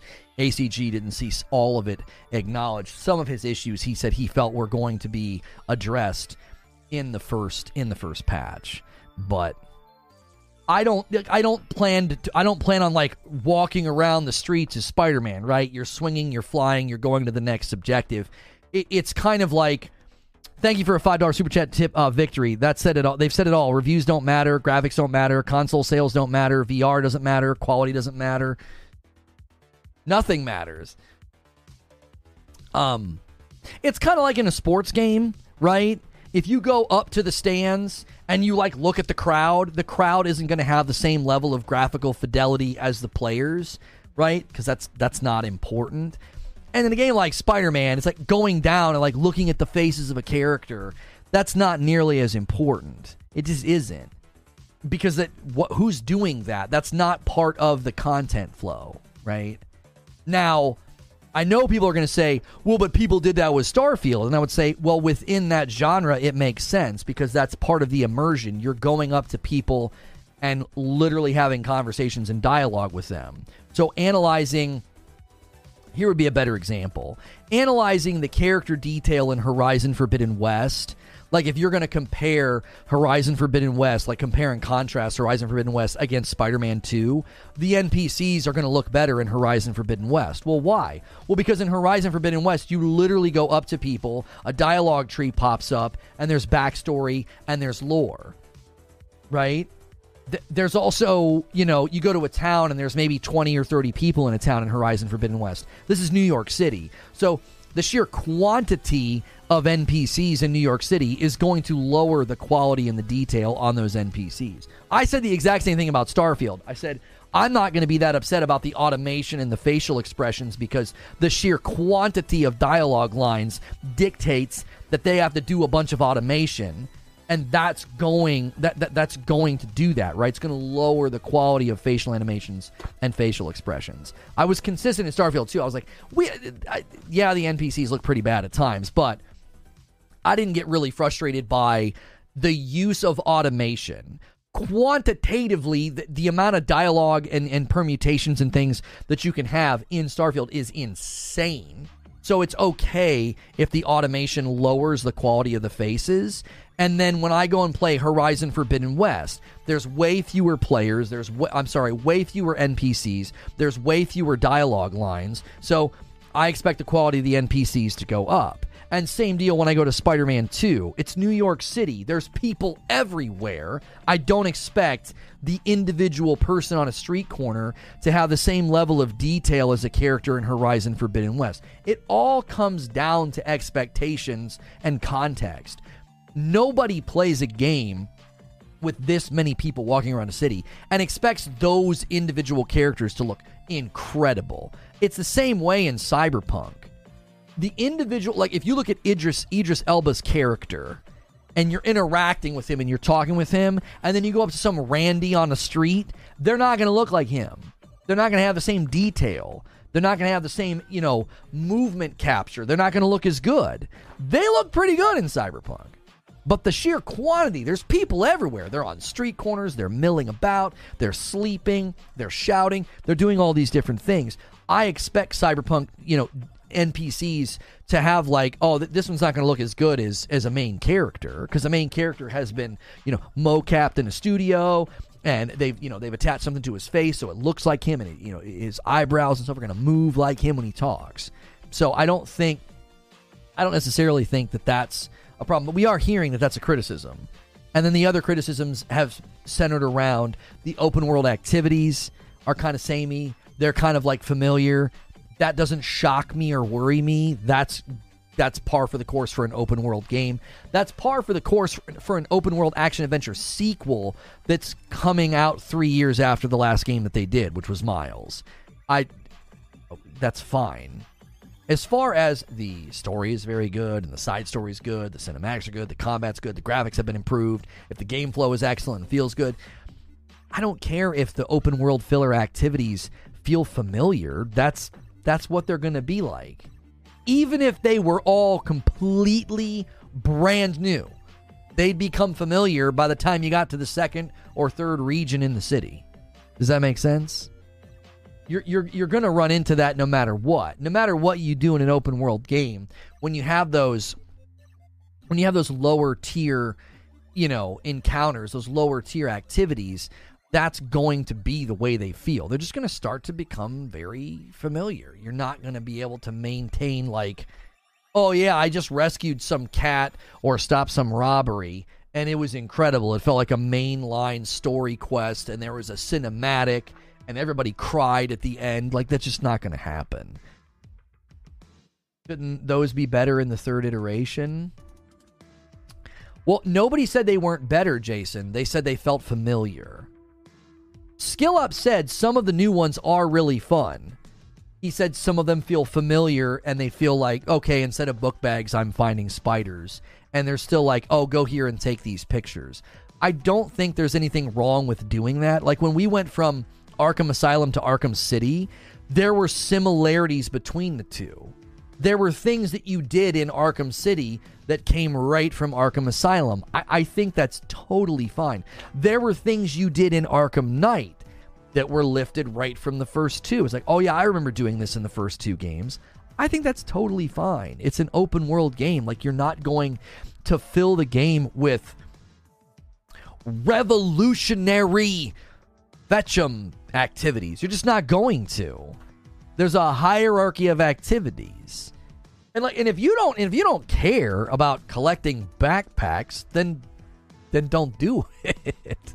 If you don't want to go take pictures of stuff, the reason I think taking the pictures and collecting stuff fits, that's stuff that Peter Parker would do. He would totally do that. He would totally go around and be like, city's kind of quiet today. I'm going to get some great pictures. City's kind of quiet today. I'm going to look into those weird broadcast signals. Like, I think that's totally fine. I just think people go really, really far. And honestly, I know a game is really good if that's where they have to go to criticize. They're not talking about game-breaking bugs. They're not talking about disappointing voice acting. They're not talking about clunky or bad combat. They're not talking about the story being lame or boring or uninteresting. What are they talking about? The open-world activities feel familiar. Stop the presses! Like, that to me, the fact that that's where people are going just to have a criticism, I'm like, well, then everything's really good. Like, if I went to a 5-star steak restaurant and I came back and told you that, well, they brought out rolls at the beginning and they were a little dry, everything else was amazing, you'd be like, well, if that's your only complaint, then it must have been great. If that's the complaint, then I think we're in a pretty good place. At a time where games are coming out like, Jedi Survivor with its quality problems and performance problems, at a time when games are coming out like, Redfall, at a time where games are coming out and are disappointingly non-innovative, whatever game you think fits that bill. I don't want to sit here and keep comparing to the other games. That's not the point. The point is, this year, we've certainly had our fair share of games that when they come out, even Lords of the Fallen has been criticized for some of its clunkiness and some of its lack of polish. I think that says a lot that Spider-Man 2 is so good that the most criticism I'm seeing is, the open world activities, they're a little samey,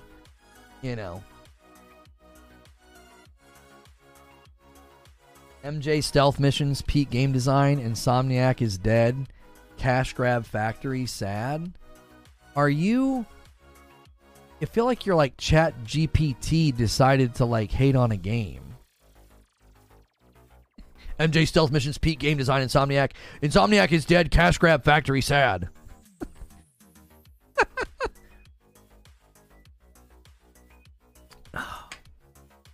Sometimes I like reading stuff like that for the same reason I like writing what somebody writes on the side of the stall in the bathroom. Just what's a psychotic person, put into print? What's a crazy person think about, this bathroom. What's an absolutely pathological nut job thing about Spider-Man 2? Like, I sometimes really enjoy reading stuff like that. I wonder what a psychotic NPC thinks about Spider-Man 2. Insomniac dead, cash grab factory.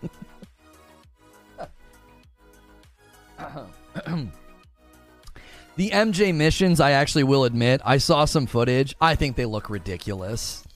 I don't know why they did it again. She's like, what's she doing? She's like shooting people and punching them and throwing them down and stuff. Like, what? Like, imagine the Wonder Woman game comes out and they're like, hey, sometimes you have to play as Steve. And, Steve's Diana's secretary.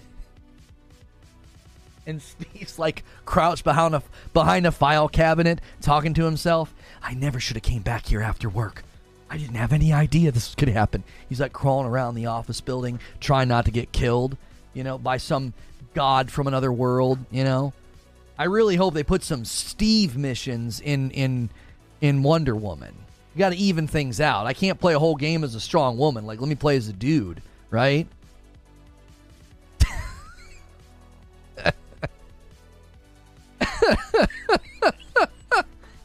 He's got, like, glasses and a terrible haircut and a tie, and he's, like, crawling around on the ground. Diana needs me to sneak into the office and get this one folder. Why can't she just do it herself? She's a god, right? Like, what is MJ doing that Spidey can't do? You know what I mean? Well, she's going to sneak around. He's Spider-Man! Well, she's got a stun gun. So, watch out now. Give Steve some pepper spray. I swear to God, I'll use this. Like,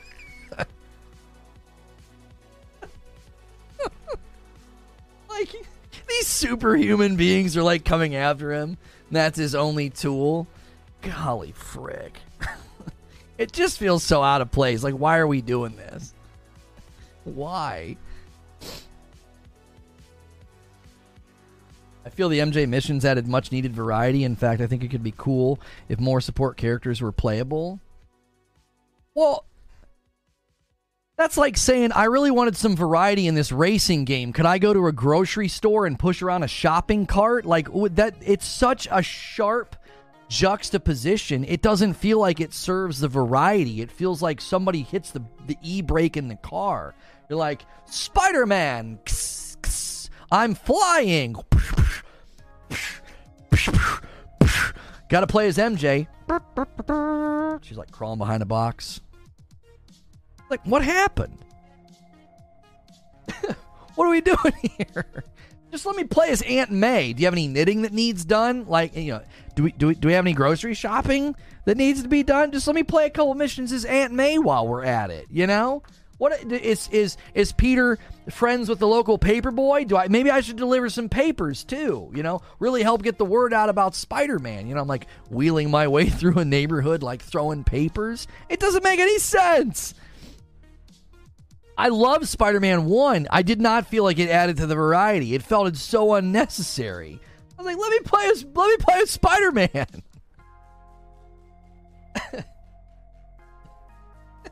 In Spider-Man 3, he visits Aunt May in the nursing home, right?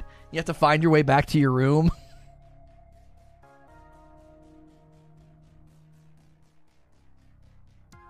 That's mean.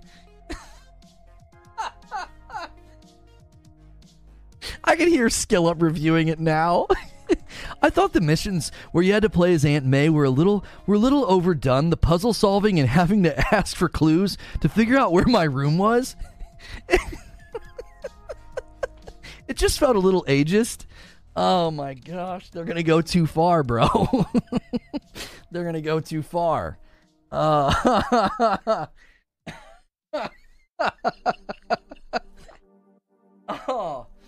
that's what it feels like. It's like, what's happening? Why am I suddenly not Spider-Man? You joke, but I'd play that. Because Insomniac lacks creativity and ambition.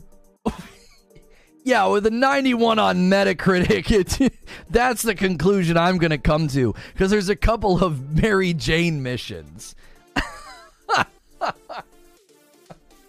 Demony Christmas. So much misogyny in this stream. No one's being misogynistic. You're projecting. That's probably an internal misogynistic narrative that you have in your brain because I'm teasing about Mary Jane missions. I love games where I play as women, and that's why I said, if I'm playing as Wonder Woman, let me play as Wonder Woman. I don't need to play as Steve, the secretary, who needs to crawl around an office building. Let me play as Wonder Woman. Do you know what I'm saying? That's why I made the example. It's like, well, you gotta keep it even. You were joking? You missed a wink face, smiley face. You missed an emoji at the end of your sentence. You gotta indicate humor. You can't just type something like this in this day and age. You can't be like, so much misogyny in this stream. Like, you might literally be that person. I don't know if I can hang out here. There's just like, that shaky voice. You know, like, come on. I can't tell. Oh, Uncle Ben Simulator. It'd be like the shortest game ever. I really like Spider-Man, but I thought the Uncle Ben DLC, it was a little short.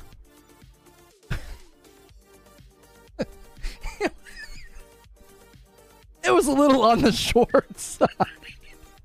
It was a little on the short side, you know? Uncle Ben says he's got to go to the corner store, and I walked a block, and then I got shot. That wasn't very long.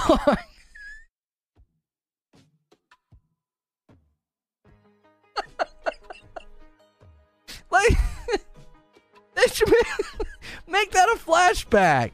Just make that a flashback. Oh, golly. Uncle Ben from House to Store Simulator. The reviews are in. The Uncle Ben DLC is coming in at a record low 2 out of 10. Game Informer said, I don't get it. IGN says, this is some kind of a sick joke.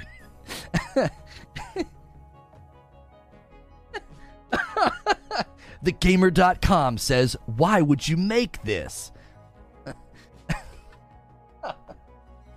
Oh my gosh. Aunt May lockpicking minigame at the gates of heaven. Oh, come on. Oh gosh. Whew, that was funny. All right, hang on a second. Oh, where's the thumb? Where's the thumb? There it is. All right, I'm scheduling the premiere in about 14 minutes. I did do a video about Pete Hines retiring, and I did find something brand new that I had not seen before that I think you guys are going to find very interesting. It's Pete Hines' commentary right after the acquisition. So we're going to go there in about 13 minutes. We are going to go there in about 13 minutes. Now, I owe you 10 members. If this hits 75, I'll owe you 15. I always gift those members in the premiere, so you guys still have time to move the goal even farther.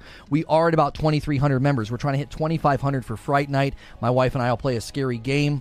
We will play a scary game on the 27th to celebrate Halloween and a scary time of the year. And then 2750's game night, like if you guys want to play a game together. Let me go ahead and set that up as a premiere, because I actually think there's a lot of interesting things to say here. A lot of interesting things to say here. Okay, set up the premiere, ambient, and we'll redirect to that. And that's put it up for tomorrow. Back it up. What's the lowest score it got on Metacritic? There were some 70s, were there not? Weren't there? Let's see. I feel like there were some 70s.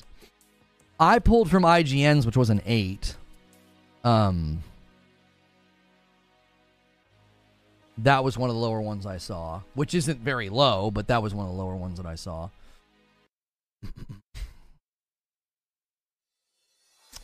Let's see. Based on 122 critic, all reviews negative. Well, there are no negative reviews.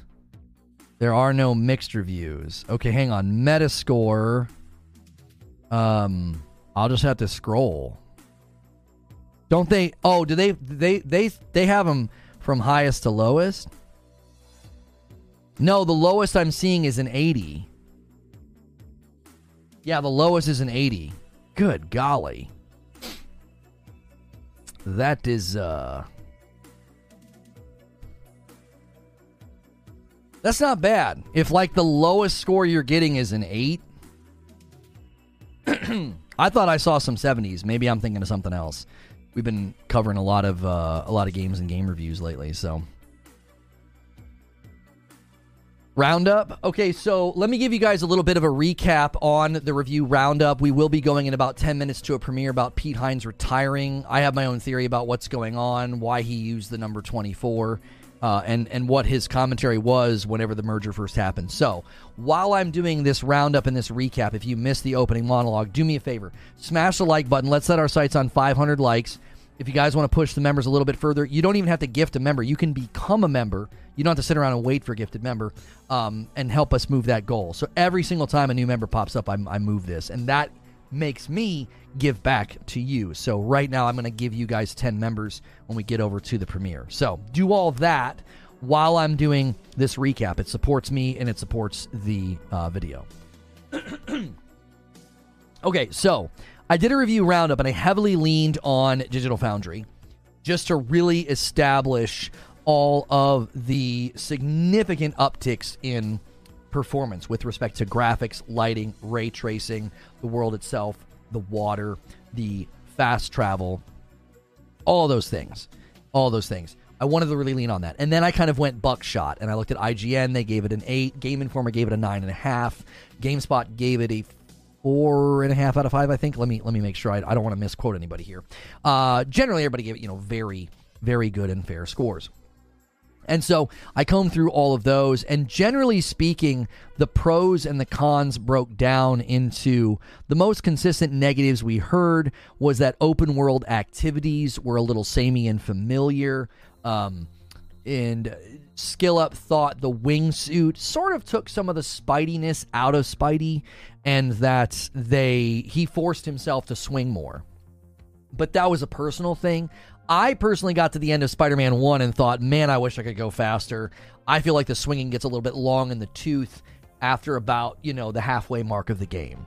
Now, I think maybe to his credit, he says that you get it super early, and maybe if they would have restricted it to just like specific areas for speed boosts or just going over the water, maybe it should have been more of a midway game upgrade, because I remember in the first Spider-Man kind of feeling that, like, oh man, this feels a little bit slow.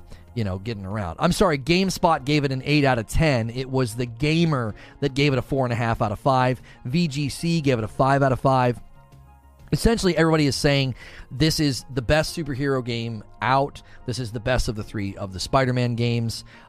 This is exceptional. Like, it seems to me this is more than just a really good sequel. They created a top-shelf next-gen game. And if we kind of had a bit of a debate about like, well, Insomniac is carrying PlayStation, and so we got into a debate about what is next gen.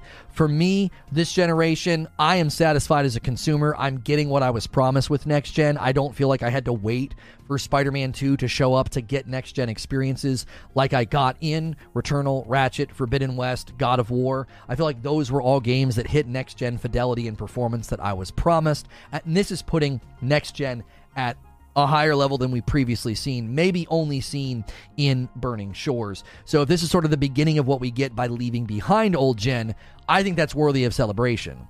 What I don't think we do is I don't think we turn around and like indict all games this generation as not being next gen because they're, not doing the things that Spider-Man is doing. I also don't think we want to look at the rhythm with which Insomniac has been able to crank out games and act like that's an indictment of other studios, or, well, PlayStation doesn't have any games. All they have is Spider-Man. I don't think that's true. I think right now we're sort of in a holding pattern. I do anticipate being told by PlayStation, what's coming either next year or at least the first half of next year, either in a showcase or some kind of state of play. I think you're going to just start seeing shorter marketing windows. I really do. What I found hilarious was when the roadmap discussion happened the other day, and I said, we already kind of have a tentative roadmap for Nintendo. We know 2 games coming first quarter. We know 2 games coming first quarter for PlayStation. We don't really have a roadmap from Xbox. What was hilarious was I saw people trying to roast me by saying, what about the leaks? We have a roadmap from the leaks. No, we don't. Those were not announcements. Those were not roadmaps. Those were leaks. And we don't have hard dates. We don't have release windows. We have no idea when and what's coming out next year. So that doesn't mean that that's a problem or that's concerning. I was simply pushing back on the notion that why are we holding PlayStation to a standard that we're not holding the other platforms to? I think not just PlayStation, not just Nintendo. I think all platforms are going to start marketing in smaller windows. Xbox did the whole, here's the games you're getting in the next 12 months. They didn't do that this year. They just showed you a bunch of stuff with no dates, okay, with no launch windows. And I think that is fine. If Nintendo does that, if PlayStation does that, I think that is fine. As long as the release windows and the marketing is within sort of the release window of 6 to 18 months. Generally, that's what I think you're going to start seeing. I think more and more you're going to see companies say, here's what's coming in the next 6 to 12 months. Here's what's coming in the next 6 to 18 months. Because I think they want to have hard dates and release windows. Because 2020 and 2021 and even 2022, it really hurt a lot of consumer confidence because there were so many delays and there were so many pushbacks. I think companies now are like, listen, we don't need to do that. We don't need to show you a game 7 years before it comes out. We don't need to show you a game, before we even have a release window. That's not a good idea. That's not conducive to development. It's led to a lot of problems. It's led to frustration. It's led to delays. It's led to the final product being completely and utterly divorced from what you first showcased. So I don't think any of this is unique to PlayStation or Nintendo or Xbox. I think everybody within the gaming realm is shifting to shorter marketing windows. I think Armored Core proved that you do not need to be talking about games super far in advance. So the sort of incessant cries of, well, PlayStation has no games and PlayStation's in a bad spot and everybody should be worried. I'm like, I don't think so at all. I don't think they're going to start marketing games and telling me what's coming 2 years in a row, 2 years out or 3 years out. I think I'm going to learn about games within the 12-month period of their launch. I do. I think that's coming. And I don't think that's going to be something unique to one platform. I think they're all going to move to that direction. Because I think it burned Xbox when they said, here are the games coming out for the next 12 months. It burned them. I don't think it helped PlayStation because they had to delay their games, and everyone was like, what's going on? These were supposed to be launch titles. That was bad for PR. And Nintendo's going to Nintendo. They kind of do whatever they want. But even Nintendo kind of doesn't say anything. And all of a sudden they drop a direct, and they're like, hey, look, we're doing Mario RPG and Mario Wonder and Mario Donkey Kong. And it's like, and we're doing a Peach game. It's like, where did all this come from? We didn't hear about any of this stuff, and suddenly they drop a direct, and then they have launch releases. I think that's what's coming. Is more and more like, surprise, like we've got these games, shorter windows, and people are going to say, oh, you're coping. I actually prefer this. If you want to call it coping, that's fine. I don't think it's coping. I think this is preferable. I prefer Xbox to do that. I don't want Xbox walking out and saying, hey, here's what's coming in the next 12 months. If they can't do it, what's that do for me? All it does is irritate me and make me feel like disappointment. And then it makes me doubt all future announcements. It didn't do anything for me when they did that in 2022. Here's a roadmap, what's coming in the next 12 months. I don't want PlayStation doing it. I don't want Nintendo doing it. I like the shorter release marketing windows. I think it's more exciting. I think it's better. I think it's better for us. It's probably better for the developers. We're probably going to get better quality games. I think we're going to get better quality games. I think it leaves room for shadow drops, Raymond. I think it leaves room for shadow drops. It's like, yeah, for sure. Hey, we got a game. Here it is. Like they did with Hi-Fi Rush. I thought that was a big win this year for Xbox. And I think when you're not doing super long tail marketing, well, you can shadow drop something. And I actually think that's a unique advantage that Xbox has with Game Pass. They can not just shadow drop it. It's day and date on Game Pass, making people feel like, oh man, I'm not on Game Pass right now. So like, I actually think they can leverage the shadow drop more effectively than anybody, because shadow dropping when you need sales is a completely different environment. It can be more risky. It can. So I think that's an advantage that Xbox can leverage. Oh, well, especially now that they own ABK. I think they'll be able to do even more of that. Hey, surprise, we just remade this game. Or, hey, surprise, we just added all these old, Call of Duties. I think they're going to be able to do that. And PlayStation can't do that. So PlayStation has to handle things a little bit differently. All right, let's go over to this premiere. Do me a favor, smash like on the video that you're in right now. We only need 40 more likes for 500 likes. We're going to go over to this premiere. I think Pete Hines leaving is a sign of trouble, and I go all the way back to the original announcement of the merger and what he said. I'd never seen this before. I think you guys are going to find it interesting. Let's head over. I'm going to give members when I get over there. There's a link in chat. Ride the link or ride the redirect. Make sure and smash like here before we leave, and smash like when we get over there.